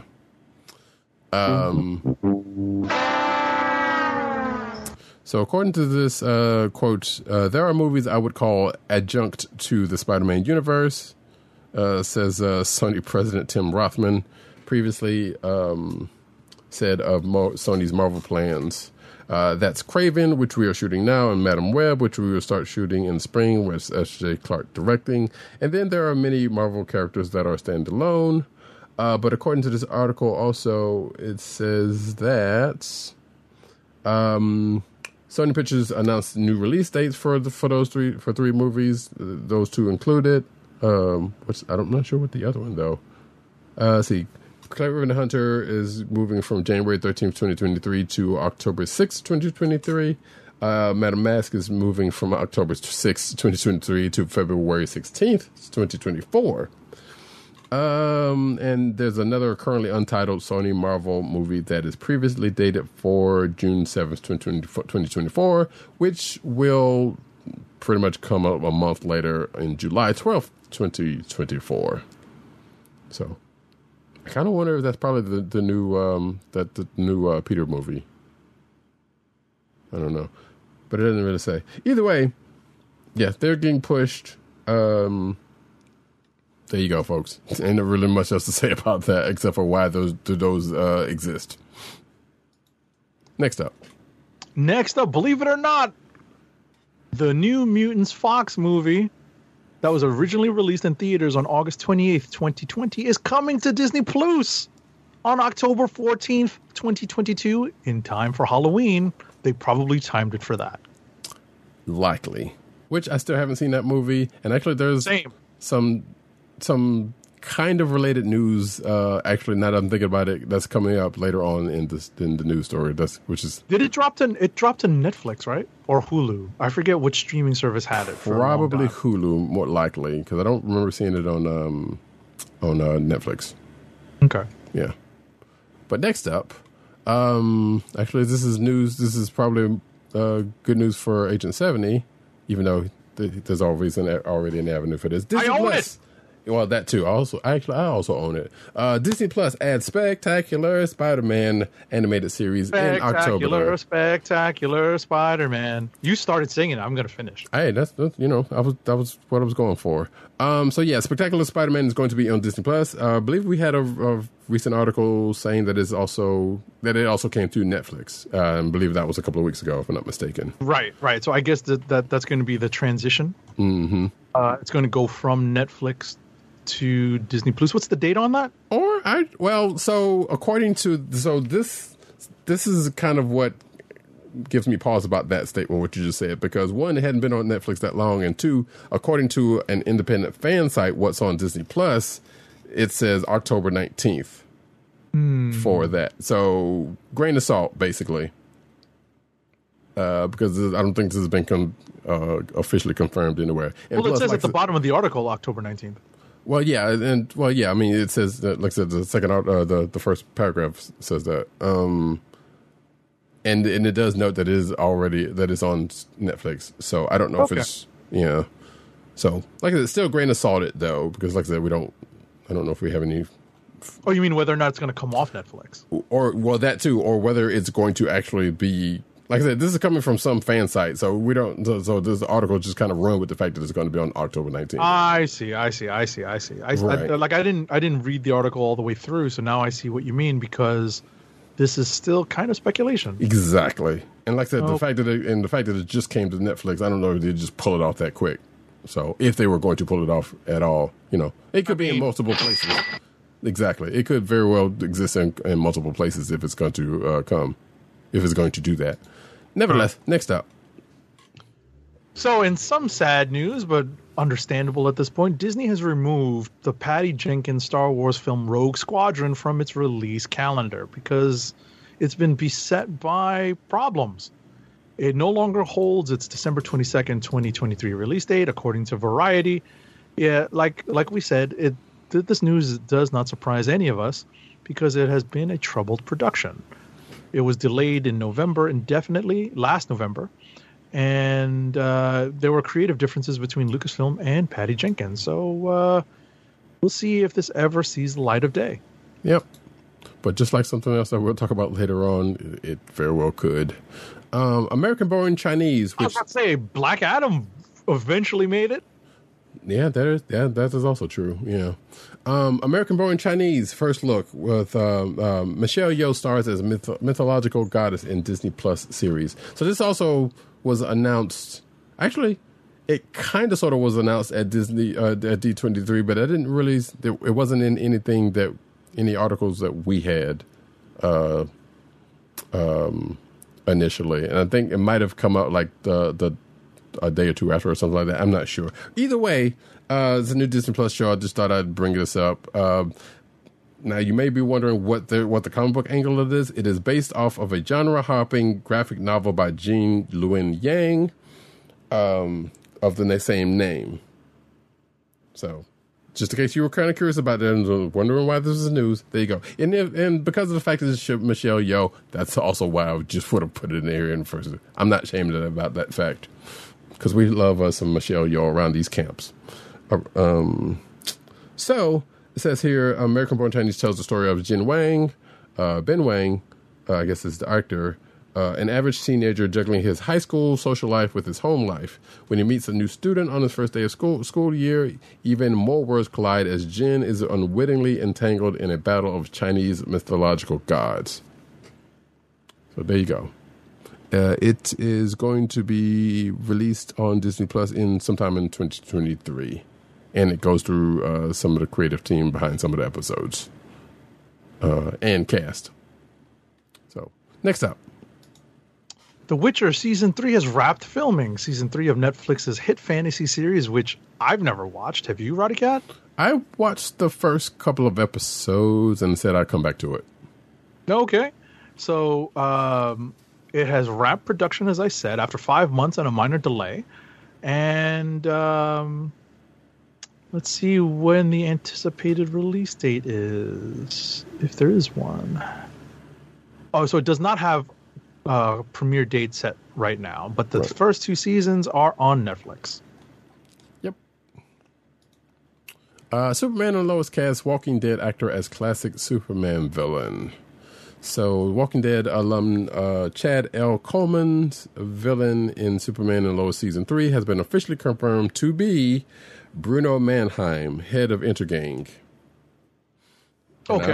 And I only know that character from Superman animated series. And I was going to say, I'm like, how is that a classic villain if that's the only time I've ever seen that character? But well, I you know mean, what? other people probably have, yeah. Yeah, exactly. You know, obviously it's an adaptation of the comic book character, but again... Boy, I'm getting too old for this shit. Indeed. So, and we've seen Intergang, I believe, in the Justice League cartoon, but I don't think Bruno Mannheim was. Either way, there you go. There's that. Next up. Stargirl star Breck Basinger, or Basinger, has seemingly... yeah. Is it Basinger? Mm-hmm, yeah. As in... Just like Kim Basinger? Her daughter, yes. Oh, I didn't even realize that. Look at that. I was guessing at that. I did not realize that was her daughter. Mm-hmm. Has seemingly confirmed a crossover between Stargirl and Titans. Oh, stay away from that show, girl. Sharing a behind-the-scenes photo in which she, in her Stargirl costume, is posing with Titan star Ryan Potter, a.k.a. Beast Boy. Okay. Honestly, if you see her, you can kind of tell. I'll put it that way. Okay. I mean, you wouldn't necessarily say put it as a 1-to-1, but you can kind of tell. Mm-hmm. Either way, so yeah, I kind of agree with you to stay away from the Titans thing, but hey, what you gonna do? J.J. Abrams' Constantine and Madame Xanadu TV series dead at HBO Max. So put that on the list of dead projects at HBO Max, folks. But there's a slight bit of good news in the next article, I think.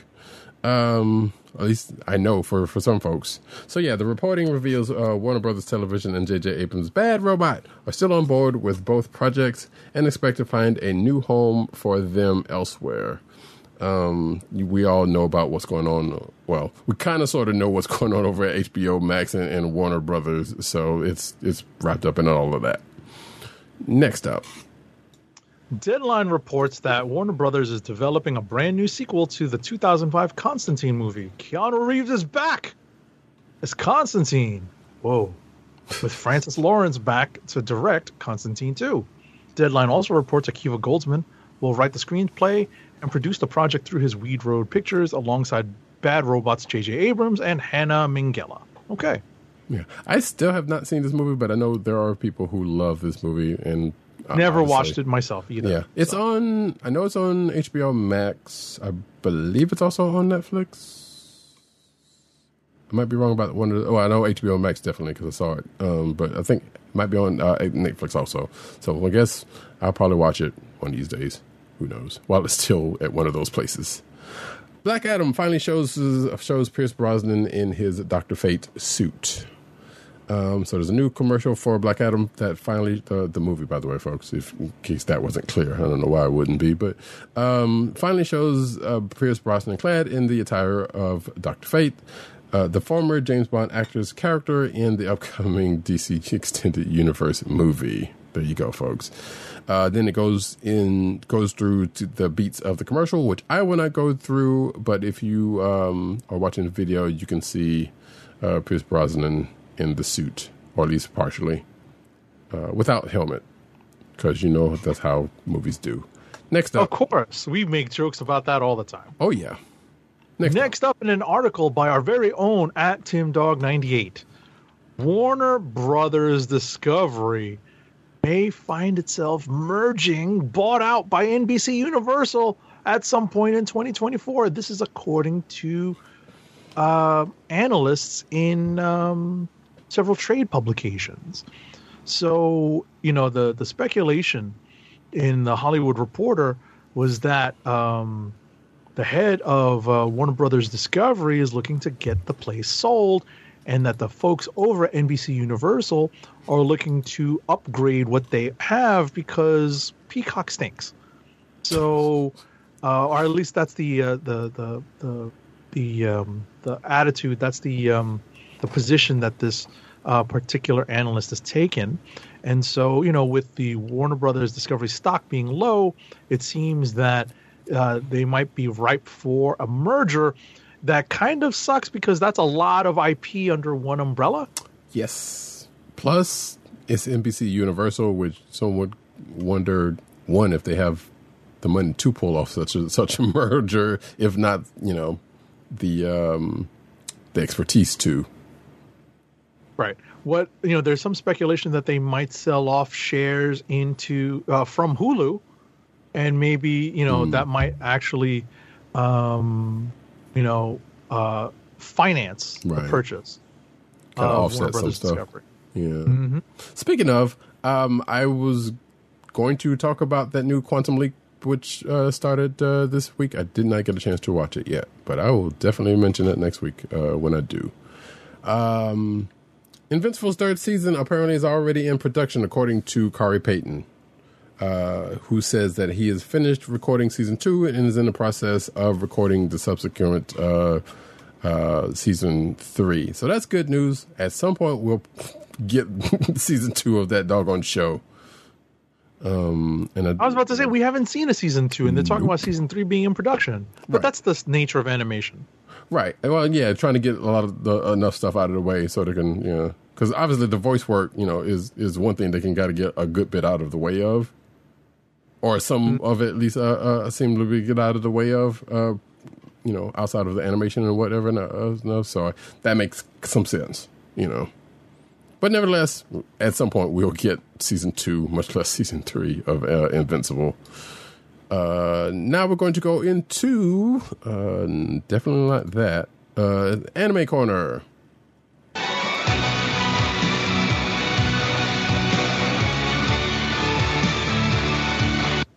Alrighty, so Genshin Impact, I guess, is a video game. Yep. And it is about to get an anime adaptation, according to the writer of this article, of course. So I am unfamiliar with this concept, this game concept. So if you have anything to add, Roddy Cat, go ahead. Sure. Because that's the news. Yes. So, yes, Genshin Impact is basically an open world MMO. If folks out there who've played Zelda Breath of the Wild, it's pretty much a lot like that. It's got a gacha component in it, in that you can get characters if you have enough currency to add to your party and this and the other. But now it's getting an anime, which surprised it hasn't had one before now. As granted, this game's been out, probably about 2-3 years, or probably longer overseas. But yeah, there you go. Next up, Jujutsu Kaisen sets date for next season 2 update, which basically is like it's an update on an update. As someone pointed out to me, I'm like, yes, that's exactly what it is. So, let's see. There's a countdown to the second season ending on 7:55 on September 25th. That's JST, so I guess that would be the 26th over here. That more Jujutsu Kaisen news is on the way. Actually, I don't know where that is. It's 6 p.m. September 25th JST, so I'm not sure where that relates to over here. Nevertheless, we will find out around that time. if not the 25th, it'll probably be the 26th for us, I guess. I don't know.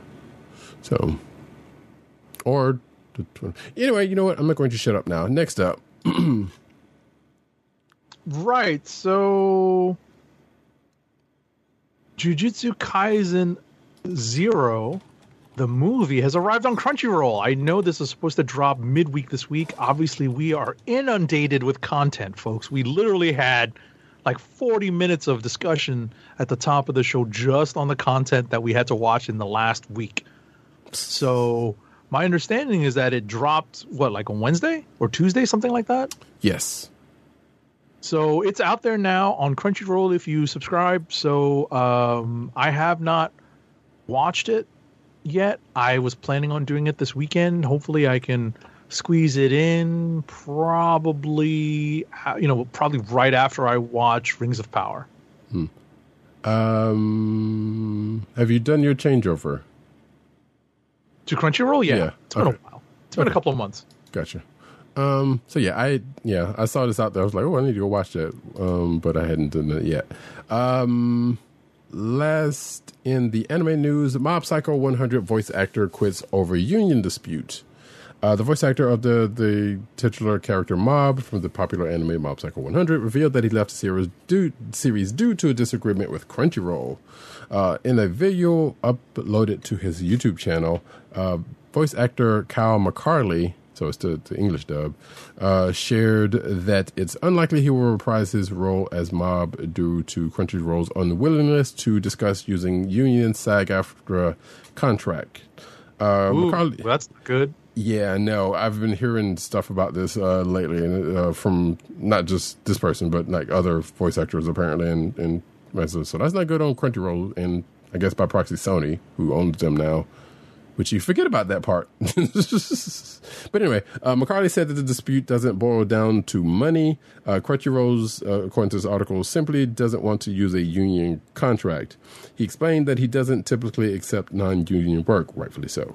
With 99.9% of the work that I do, quote unquote, that would be the end of the conversation for me, I would say. Thank you very much for the opportunity, but I don't work non-union. So good for him on that. So, alrighty, so we're transitioning over to the manga news / comic book news. Mm-hmm. Play. Thank you. Hunter x Hunter manga finally returns in November of this year. So, as reported by Polygon, the Shonen Jump Twitter account confirmed that the next volume of Hunter x Hunter will be released in Japan on November 4th. Okay. Cool. The previous volume was last released on October 4th, 2018, so it's been a while. Yeah, just a bit. I know people are. Unfortunately, it was due to health issues that the creator was stopped from. He was forced to stop, so that's unfortunate. But thankfully, it looks like the creator is now able to return to the series. Yeah, and I think we talked about that when that happened. But anime fans' massive manga collection displays in a museum because it belongs in a museum. So, as reported by the Asahi Shimbun, manga collector Takanobu Sugi recently donated his entire Tetsuga collection to the Hashima Movie Museum, a museum in Hashima City. Suge's collection has become the centerpiece of a new display dedicated to Osamu Tezuka of Astro Boy fame. If folks did not know that, which I'm sure folks did.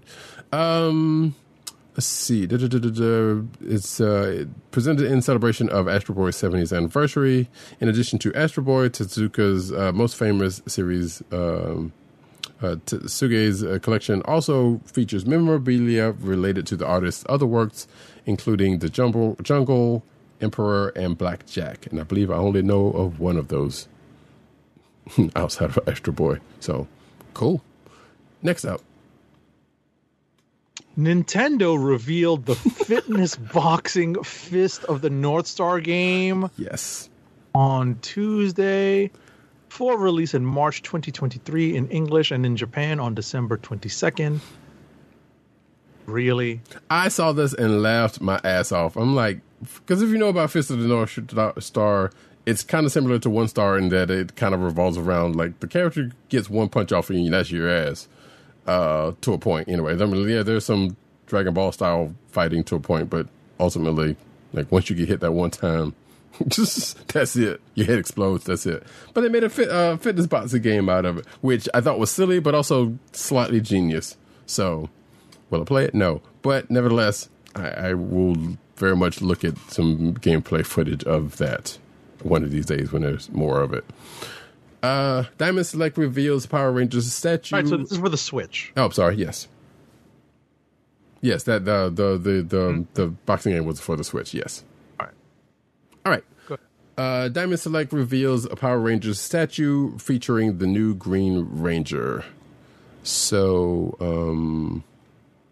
Yeah, Diamond Select is bringing one of the newer additions to the Power Rangers franchise to life with the latest gallery diorama. Let's see. It says here that for $54.95, you can get the newest Green Ranger from the Mighty Morphin Power Rangers book from the Boom series, which is not Tommy. It is Matthew Cook, which is one of the is a friend of the Rangers, which that all whole thing came together. But in true Rangers fashion, eventually they didn't know who it was at first, and then they did, and it wasn't a surprise because it was someone close to them. Not a surprise. So yeah. Actually, wait. It says here you can pre-order for $54.99, but it actually retails for $59.99 and expects to ship in the spring of 2023. And if you're watching the video version, you can see the statue there. Next. Mattel details a He-Man 40th anniversary figure. So this was revealed in a video that detailed the design process. So, yeah, this is a 40th anniversary figure that looks pretty detailed and pretty impressive. If you're a big fan of Motu stuff. Exactly. You know, Motu came a little bit after I kind of started to get out of, like, my initial run on action figures as a kid. But I had a He-Man figure, but I didn't really dive into, like, Grayskull or anything like that. Yeah, I had friends who did, though. Which I kind of want to do the Masters of the Universe thing, but I'm not going to do that. So we're going to push on. Now? Yes. Okay. But now I'm not going to do that. Yeah, I'm kind of with you on that, but basically, I think I might have had a He-Man figure and probably a Man-at-Arms and or a Skeletor or something like that. All I had was He-Man. Like, I had a friend, like a neighbor kid who I played with, who had, like, some more Motu stuff, but we didn't have much together. Right. You know? Like, he had, we're still kind of friends now, but we obviously fallen out of touch. But he had more Star Wars stuff. I had more G.I. Joe stuff. Gotcha. Oh, speaking of, that G.I. Joe came out this week that I didn't read. Anyway, Hasbro PulseCon announces 2022 return with Star Wars. That's not the final issue, no, right? It's still got two more to go. Okay. Yeah. Sorry to interrupt. Go ahead. No, it's fine.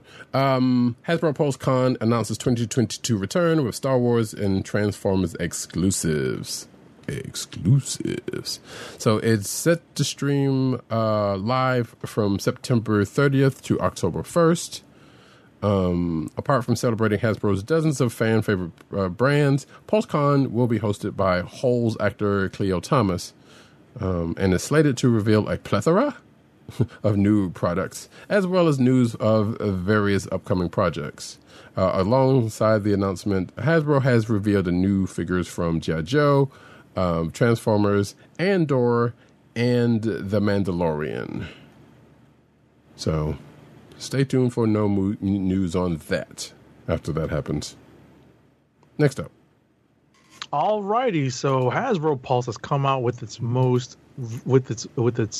new announcement of a HasLab project that is Marvel based, and that is the Engine of Vengeance. That is Robbie Reyes' Ghost Rider, including the Hell Charger. It looks really good. Mm-hmm. It also has a couple of stretch goals. One of them is announced here in this, in this article, where a human Robbie Reyes is one of the incentives once the project is backed. There is a stretch goal, though, and that stretch goal that comes with I'm actually pulling up the project now because I believe it was announced officially that one of the stretch goals is Mephisto. Mephisto confirmed. Right? I don't know. I didn't. Right. So there's actually going to be a Mephisto action figure. It's actually not on the Hasbro Pulse website, but I did see an article about it in my social media feed, and that's my understanding. Mm-hmm. It has to reach a certain level of backing. Right now, this project is not yet fully funded, but it is more than halfway there with more than 38 days left. We'll see. This is an expensive project. Mm-hmm. With the Hell Charger, there's lights. Obviously, they're doing a lot more with these HasLab projects, they incorporate a lot more electronics and lights into Galactus, and that's what they're using to, jack up the price on the Hell Charger. But this is going to cost you $350 to back. So hopefully enough people back it so that you can maybe make some of this money back by maybe selling some of the other figures if you're not happy, if you don't care for them. But maybe you get more for your money if enough people back it. That's what HasLab is hoping. Right. So so you said you're on the thing. Did it reach the goal that it was the first goal that it was trying to get to before Not yet. the end of the day? Okay. Not yet. It's at it's more than halfway though. The target is 9,000. It's more than 5,300. So we'll see if it matches it by. Technically, it's over with now, but by October 31st. Right. Or at least that initial, So, okay. Next up, Marvel's next ride at Disneyland has been revealed. It will feature multiverse battle against King Thanos. So this came out of D23 Expo. I'm sorry. What's that? What? Huh? The first tier after 9,000 is 12,000. I just had to keep scrolling in the article. The Mephisto information is on the HasLab project website. So the project has to get to 12,000 backers in order to unlock Mephisto. I apologize. Okay. Disney Parks has revealed the next phase of its Avengers campus at Disney California Adventure. It's a new ride that'll focus on the Marvel multiverse. That ride hasn't been named yet, excuse me, apologies. But we will see riders assist in a grand multiversal battle against the aforementioned King Thanos, and will feature multiple iterations and versions of Marvel heroes. There's a promotional image that's shown in this article, and looks like it shows off a mix of iconic Avengers characters from recent or upcoming Disney Plus shows, and some variant characters all doing battle against King Thanos. So, and that will be... I guess they're doing that now, but I don't see when that's going to come into play. I guess it might already be there. Well, it'll probably be there soon, regardless. Anyway, next up. Marvel Entertainment and Motive Studio are teaming up for an all-new Iron Man video game, kind of similar to what had been rumored before, in that it's an all-new single-player, third-person action-adventure Iron Man video game, probably from the point of view of the armor. It's from within the armor itself. No, it's third person. It'll give you a view from inside. That's my guess. Maybe. So actually, I thought I had it, but there's the old Iron Man game that Sega did that was terrible, by the way. But I still want to get it and play it on stream one of these days if I can find it. But yeah, I want to say, so I saw this and I was like, is this that same one that was brought up previously and got canceled? Could very well be, but I'm not entirely sure. But they're saying that this is all new, and that might have. I'm not sure if that was with EA or with a different company. And right, I think that one is studio. The one that's supposed to be first person. This one seems to be third person. My guess is that they might do targeting first person. We'll see, just to give people that HUD display. So we'll see. Maybe, yeah. That's just speculation on my part. Right. So we shall see. It was interesting to see this after, like I said, knowing that there had been a previous project fairly recently canceled. Not like recently, but like not too long ago canceled, and then this kind of pops back up. So anyway, next up. Marvel's giving away free digital comics in every episode of She-Hulk. I guess we probably mentioned that in the second episode or something like that. There's QR codes in the episodes that you can go and scan that'll net you a free comic book related to the to She-Hulk or whatever show. I mean, they've been doing this with a few of the Marvel shows, so this is not new territory. But I believe has been one in pretty much almost every episode of She-Hulk, which I don't think there was one in this last episode. So, but nevertheless, like I said, this article kind of goes into what has been given so far, I believe. Next up. All right, next up, Marvel has announced its New York Comic Con 2022 panel schedule. So they have a schedule here. I'm not going to go deep into it, but there is a panel scheduled for each day. Friday has 2 panels. Thursday has 1. Friday has 2. Saturday has 2, and Sunday has 1. So if you are attending New York Comic Con, like myself, see if any of these panels fit into your schedule. I'm guessing, yeah. Ooh, I have a feeling you would have probably wanted to go to that first one, but then probably won't be able to make that one.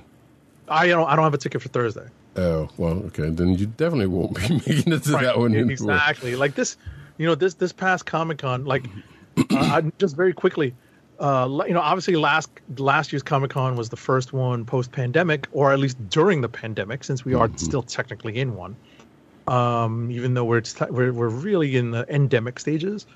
Last year was obviously difficult. There was a scale back on many things. This year is, masks will be required, but we're going to see a lot more of the regular Comic-Con activity. And so I still think a lot of people, based on the ticket sales, are still a little bit cautious about what they want to invest in tickets. So, it's obviously smart for big presenters like Marvel and whatnot to spread their panels out. So, to try to get, people to come in on those days. Is Matt going? What's that? Is Matt going?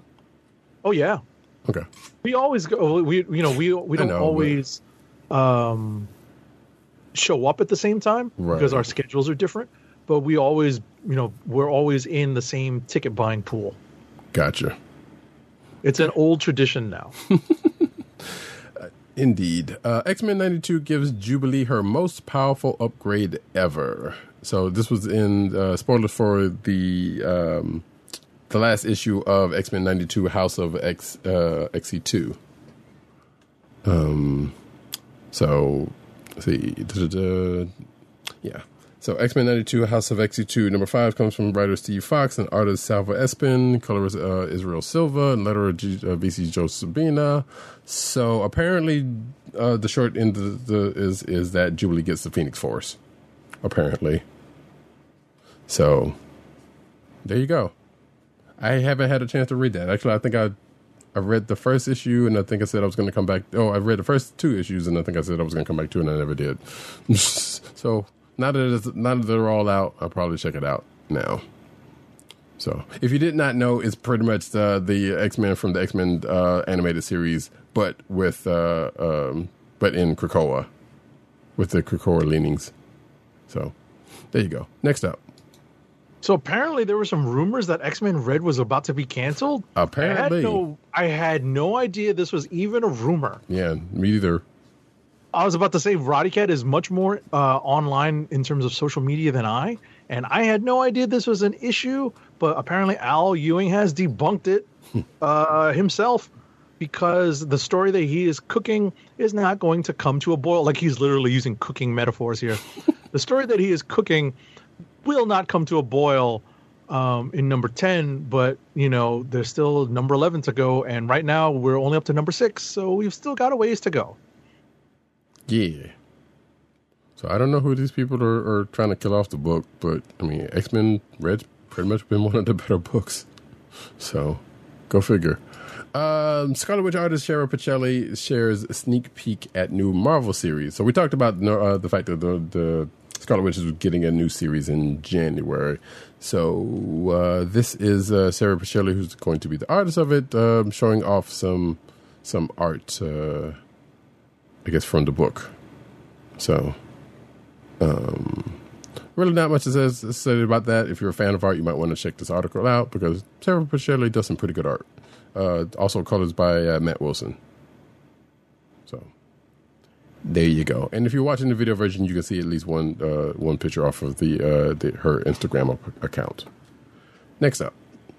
Next up, so we have some MCUification of the Agatha Harkness character in the pages of Marvel Comics. Marvel's Midnight Suns second issue, in a preview of it, or at least new art for Midnight Suns number 2, has revealed a redesigned Agatha Harkness who has a drastically younger look than she previously displayed in the Marvel Universe.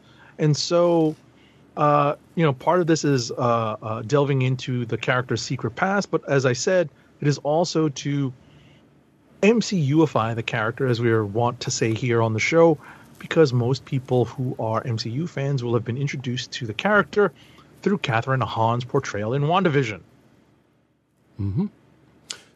So I kind of want to say this is not necessarily the first time that they've kind of youngified Agatha Harkness.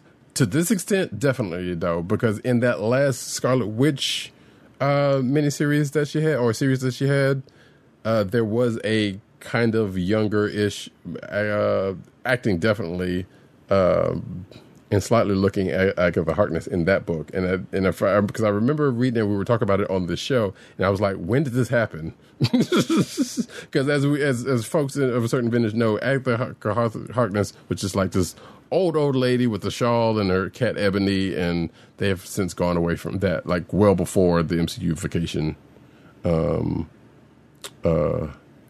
the character. But now they got a true MCU-fication of the character in this in this iteration. So, and if you're watching the video version, you can see the picture in question. So there you go. Next up, Marvel reveals first look at Spider-Man horror series, which is called Deadly Neighborhood Spider-Man. It's oh no. So it says here, this Halloween season, your friendly neighborhood Spider-Man becomes the Deadly Neighborhood Spider-Man. It's written by Taboo of the Black Eyed Peas and B. Earl, who were both writing that last Werewolf by Night series. But apparently B. Earl's had done Spirits of Vengeance, Spirit Writer, and art by Juan Ferreira. It says here that Deadly Neighborhood Spider-Man sees Peter Parker faces demons, literally. Which probably should be actually, but we're not going to split hairs on that one. Before the Spider-Verse ends, Dan Slott and Bagley's Spider-Man #1 this October, this revolutionary dark take, quote-unquote, on the Warp Crawler will see Spider-Man's dream trip to Los Angeles turn into a walking nightmare when Deadly Neighborhood Spider-Man swings on two stands October 19th. And there's some preview pages if you are so inclined to check them out. Next. So, in news to me, Miles Morales is going to be returning to his classic Spider-Man costume in a new series. So while I don't mind that they're going back to the original costume, I thought that streetwear vibe costume was kind of lame. Yeah. But I understood why. You know, they wanted to change things up a little bit. But what I'm disappointed by is that Saladin Ahmed is departing the character. And Cody Ziegler, who I kind of have some mixed feelings about in terms of his writing, is coming on to relaunch Miles in a new series that is going to debut.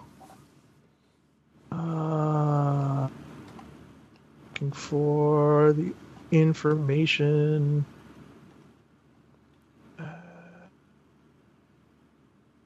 I see the solicitation, but it doesn't say when. Yeah. Speaking of, solicitations for December have come out for the comic books and we have DC's, Marvel's, and I believe Images in the show notes. Right. Why doesn't it say when? I'm not in this article. I don't know. Also, Cody Ziegler, co-writer of She-Hulk, Marvel's She-Hulk. On the TV show. Yeah. Right. The run on whatchamacallit, on Spidey, on Amazing Spidey. Kind of wanting. There's been some interesting choices made in his writing. So it says in December. Event, I was about to say, in any event, I've scoured this article and it does not have a release date. We just have solicitation information. Yeah, it just says December. It's going to be December. Oh, it does say December? Yeah, but it doesn't say a specific date in December. Oh, okay, so it is December. Well, as long as it says December, they actually haven't gotten around to giving firm dates. I was just skimming the article to look to see any kind of date indication. So if it says December, that's fine. Right. DC deepens the mystery as to how Alfred has returned. This is from last week's Batman versus Robin #1 by Mark Waid and Mahmoud Asrar. I'm not going to really go into this because I said I was going to possibly check this out. But nevertheless, apparently Alfred's back. So, go figure. Next up. Spoiler alert, DC finally confirms Ghostmaker's key role in Batman's past. So this must have been in... what issue is this in?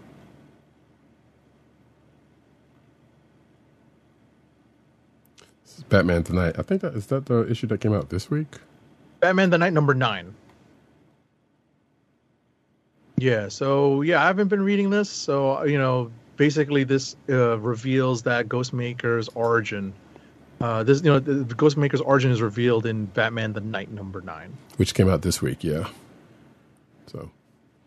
Okay. Yeah. The Witcher, The Ballad of Two Wolves has been announced from Dark Horse Comics and CD Projekt Red. It's a new comic series set to kick off later this year, which there's not much year left. It's written by Bartosz. I'm going to butcher this name, so I apologize. Bartosz Zitzbor, who's written some other Witcher stuff, with art and colors by Mickey Montillo. Additionally, letters Hassan Otsmane El-Wal is on the new series as well. It's set to release on December 21st, with 3 more issues to follow. So, you Witcher fans, have at it. Next up. Star Trek Strange New Worlds, the Illyrian Enigma announced. So this is a new comic book series that has been announced by IDW Publishing. And it's set between the show's first and second seasons of the original series. And...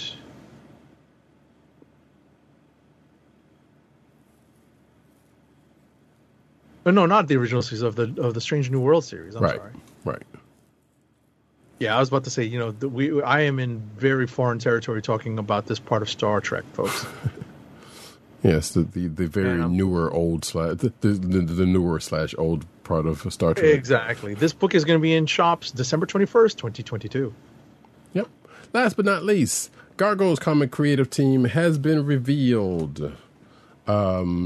Dynamite Entertainment revealed that the first creative team for the adaptation of the Disney's beloved animated series Gargoyles. Let's see. The creator and preeminent driver of the characters, Greg Weisman, returns to chronicle the latest adventures of everybody's favorite nocturnal New York City protectors, with art by George Cambadius, with a battery of variant covers, because of course they're going to do that. This is going to debut December 7th. So yeah, you fans, you 90s kids with your gargoyles and all that kind of stuff, there you go. Have at it, I folks. was a 90s kid. I appreciated gargoyles, and we've talked about it at length over the course of this show. Obviously, its ties with its voice cast ties with Star Trek: The Next Generation. Oh yeah, some key folks. So, like I said, I know I'm going to try to take a stab at the show before this book comes out, but whether it happens or not, who knows? But it gets a little wonky after you leave the first season. So I hear. Actually, that reminds me of lost touch with the show. That's when I lost touch with the show, was after the first season. But that first season remains a really strong bit of storytelling and animation. Right. Actually, that kind of reminds me of something going back to what you were saying about filler arcs in comic books. Anime and manga lovers know that feeling quite well, as there are filler arcs in anime and manga at times. More often manga. I mean, more often anime, because the manga's on a break or something or whatever, or ended. But nevertheless, that's the thing. All right, folks, that is the end of the show. Oh dear. Okay. Before we end the show, though, and before the last ad that Agent 70 has undoubtedly queued up, I'm going to show this real quick because I forgot to tell them about this beforehand. I got a new figure. Why is it slightly bent in the back? I do not know. So there you go, folks. Boom. The Blue Marvel has joined the ranks of my Marvel Legends collection. I don't know if you can see that all up well. There you Congratulations! go. Yeah. Yay! So there you go. The Build-A-Figure is the controller, which I will not be doing, and plus this line apparently has a U.S. agent, which I definitely ain't gonna be doing. Besides, I probably wouldn't pick up a U.S. agent. And actually that current Thor figure. So go figure. But yeah, Blue Marvel, folks. I will pair him with the Monica Rambeau figure because since they are an item now. But that, folks, is that. You got one more ad read for me, sir? Yeah, one last ad read, and we've been at this for a while. This show is going on. We had a lot to talk about. This is the ad we read when we are running late. Keep our podcast free by shopping at Amazon. Visit cspn.us and click the Keep Our Podcast Free at the top of the page. Click Keep Our Podcast Free link at the top of the page. I apologize, folks. That's how fast I wanted to go through this. From there, scroll down and click on the Amazon link to shop. Purchase items from Amazon as you normally would, whether it's books, music, electronics, jewelry, apparel, or Marvel Legends. For every purchase made on Amazon through our link, Amazon sends the CSPN a payment that helps us keep the Comic Book Chronicles podcast free for our listeners at no extra cost to you. Amazon.com through CSPN.us. Do it today. All right, folks, that's it. End of the show. Go home. I don't know where you got to go, but you got to get the heck out of here. We'll be back next week with more She-Hulk, more Andor, more House of Dragon with some rings attached to them. Yeah. All that good stuff. I don't think there's anything else. That's pretty much a lot, but it's like a lot. Listen, we may even talk about Jujutsu Kaisen Zero. We may even talk about Jujutsu Kaisen Zero. It depends on how much I remember of the original Jujutsu Kaisen. I may have to read a wiki. It's not spoiling anything. It's just refreshing my memory. Right, and that's what I was thinking about when I saw that article first. I was like, dang, I'm not even sure how much I even. But then again, it's a prequel, so it kind of less matters.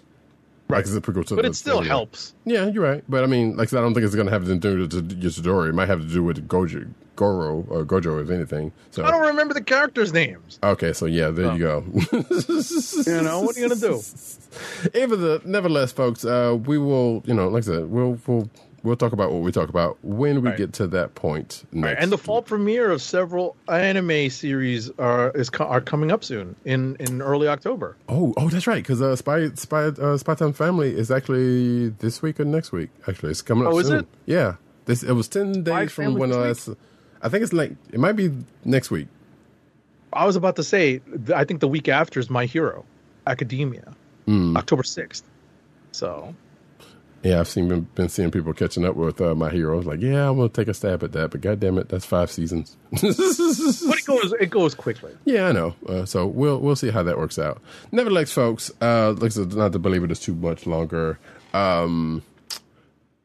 I have been Radicat. You can find me at Radicat on Twitter. You can find me at NewsNerdNeat on Twitter. You can find me at CBCaps on Instagram.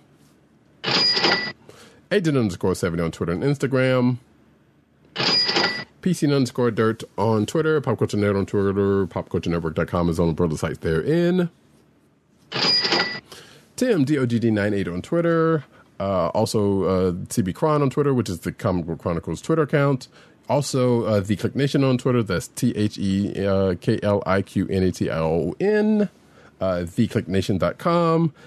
And also, of course, he's over at comicbook.com, where he's over there writing his face off. Which probably should be fingers off, but y'all get it. I'm not changing it now.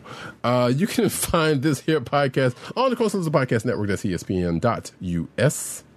Do it today. You can also find us on your podcast place of choice, whether it be Google Play, Apple iTunes, aka Apple Podcasts, Spotify, or the Coastal Podcast Network's SoundCloud page. Make sure to hit like and subscribe and leave us all the good 5-star reviews. You can also find this recording every Thursday night, 9:30-ish p.m., unless there's some issue or something.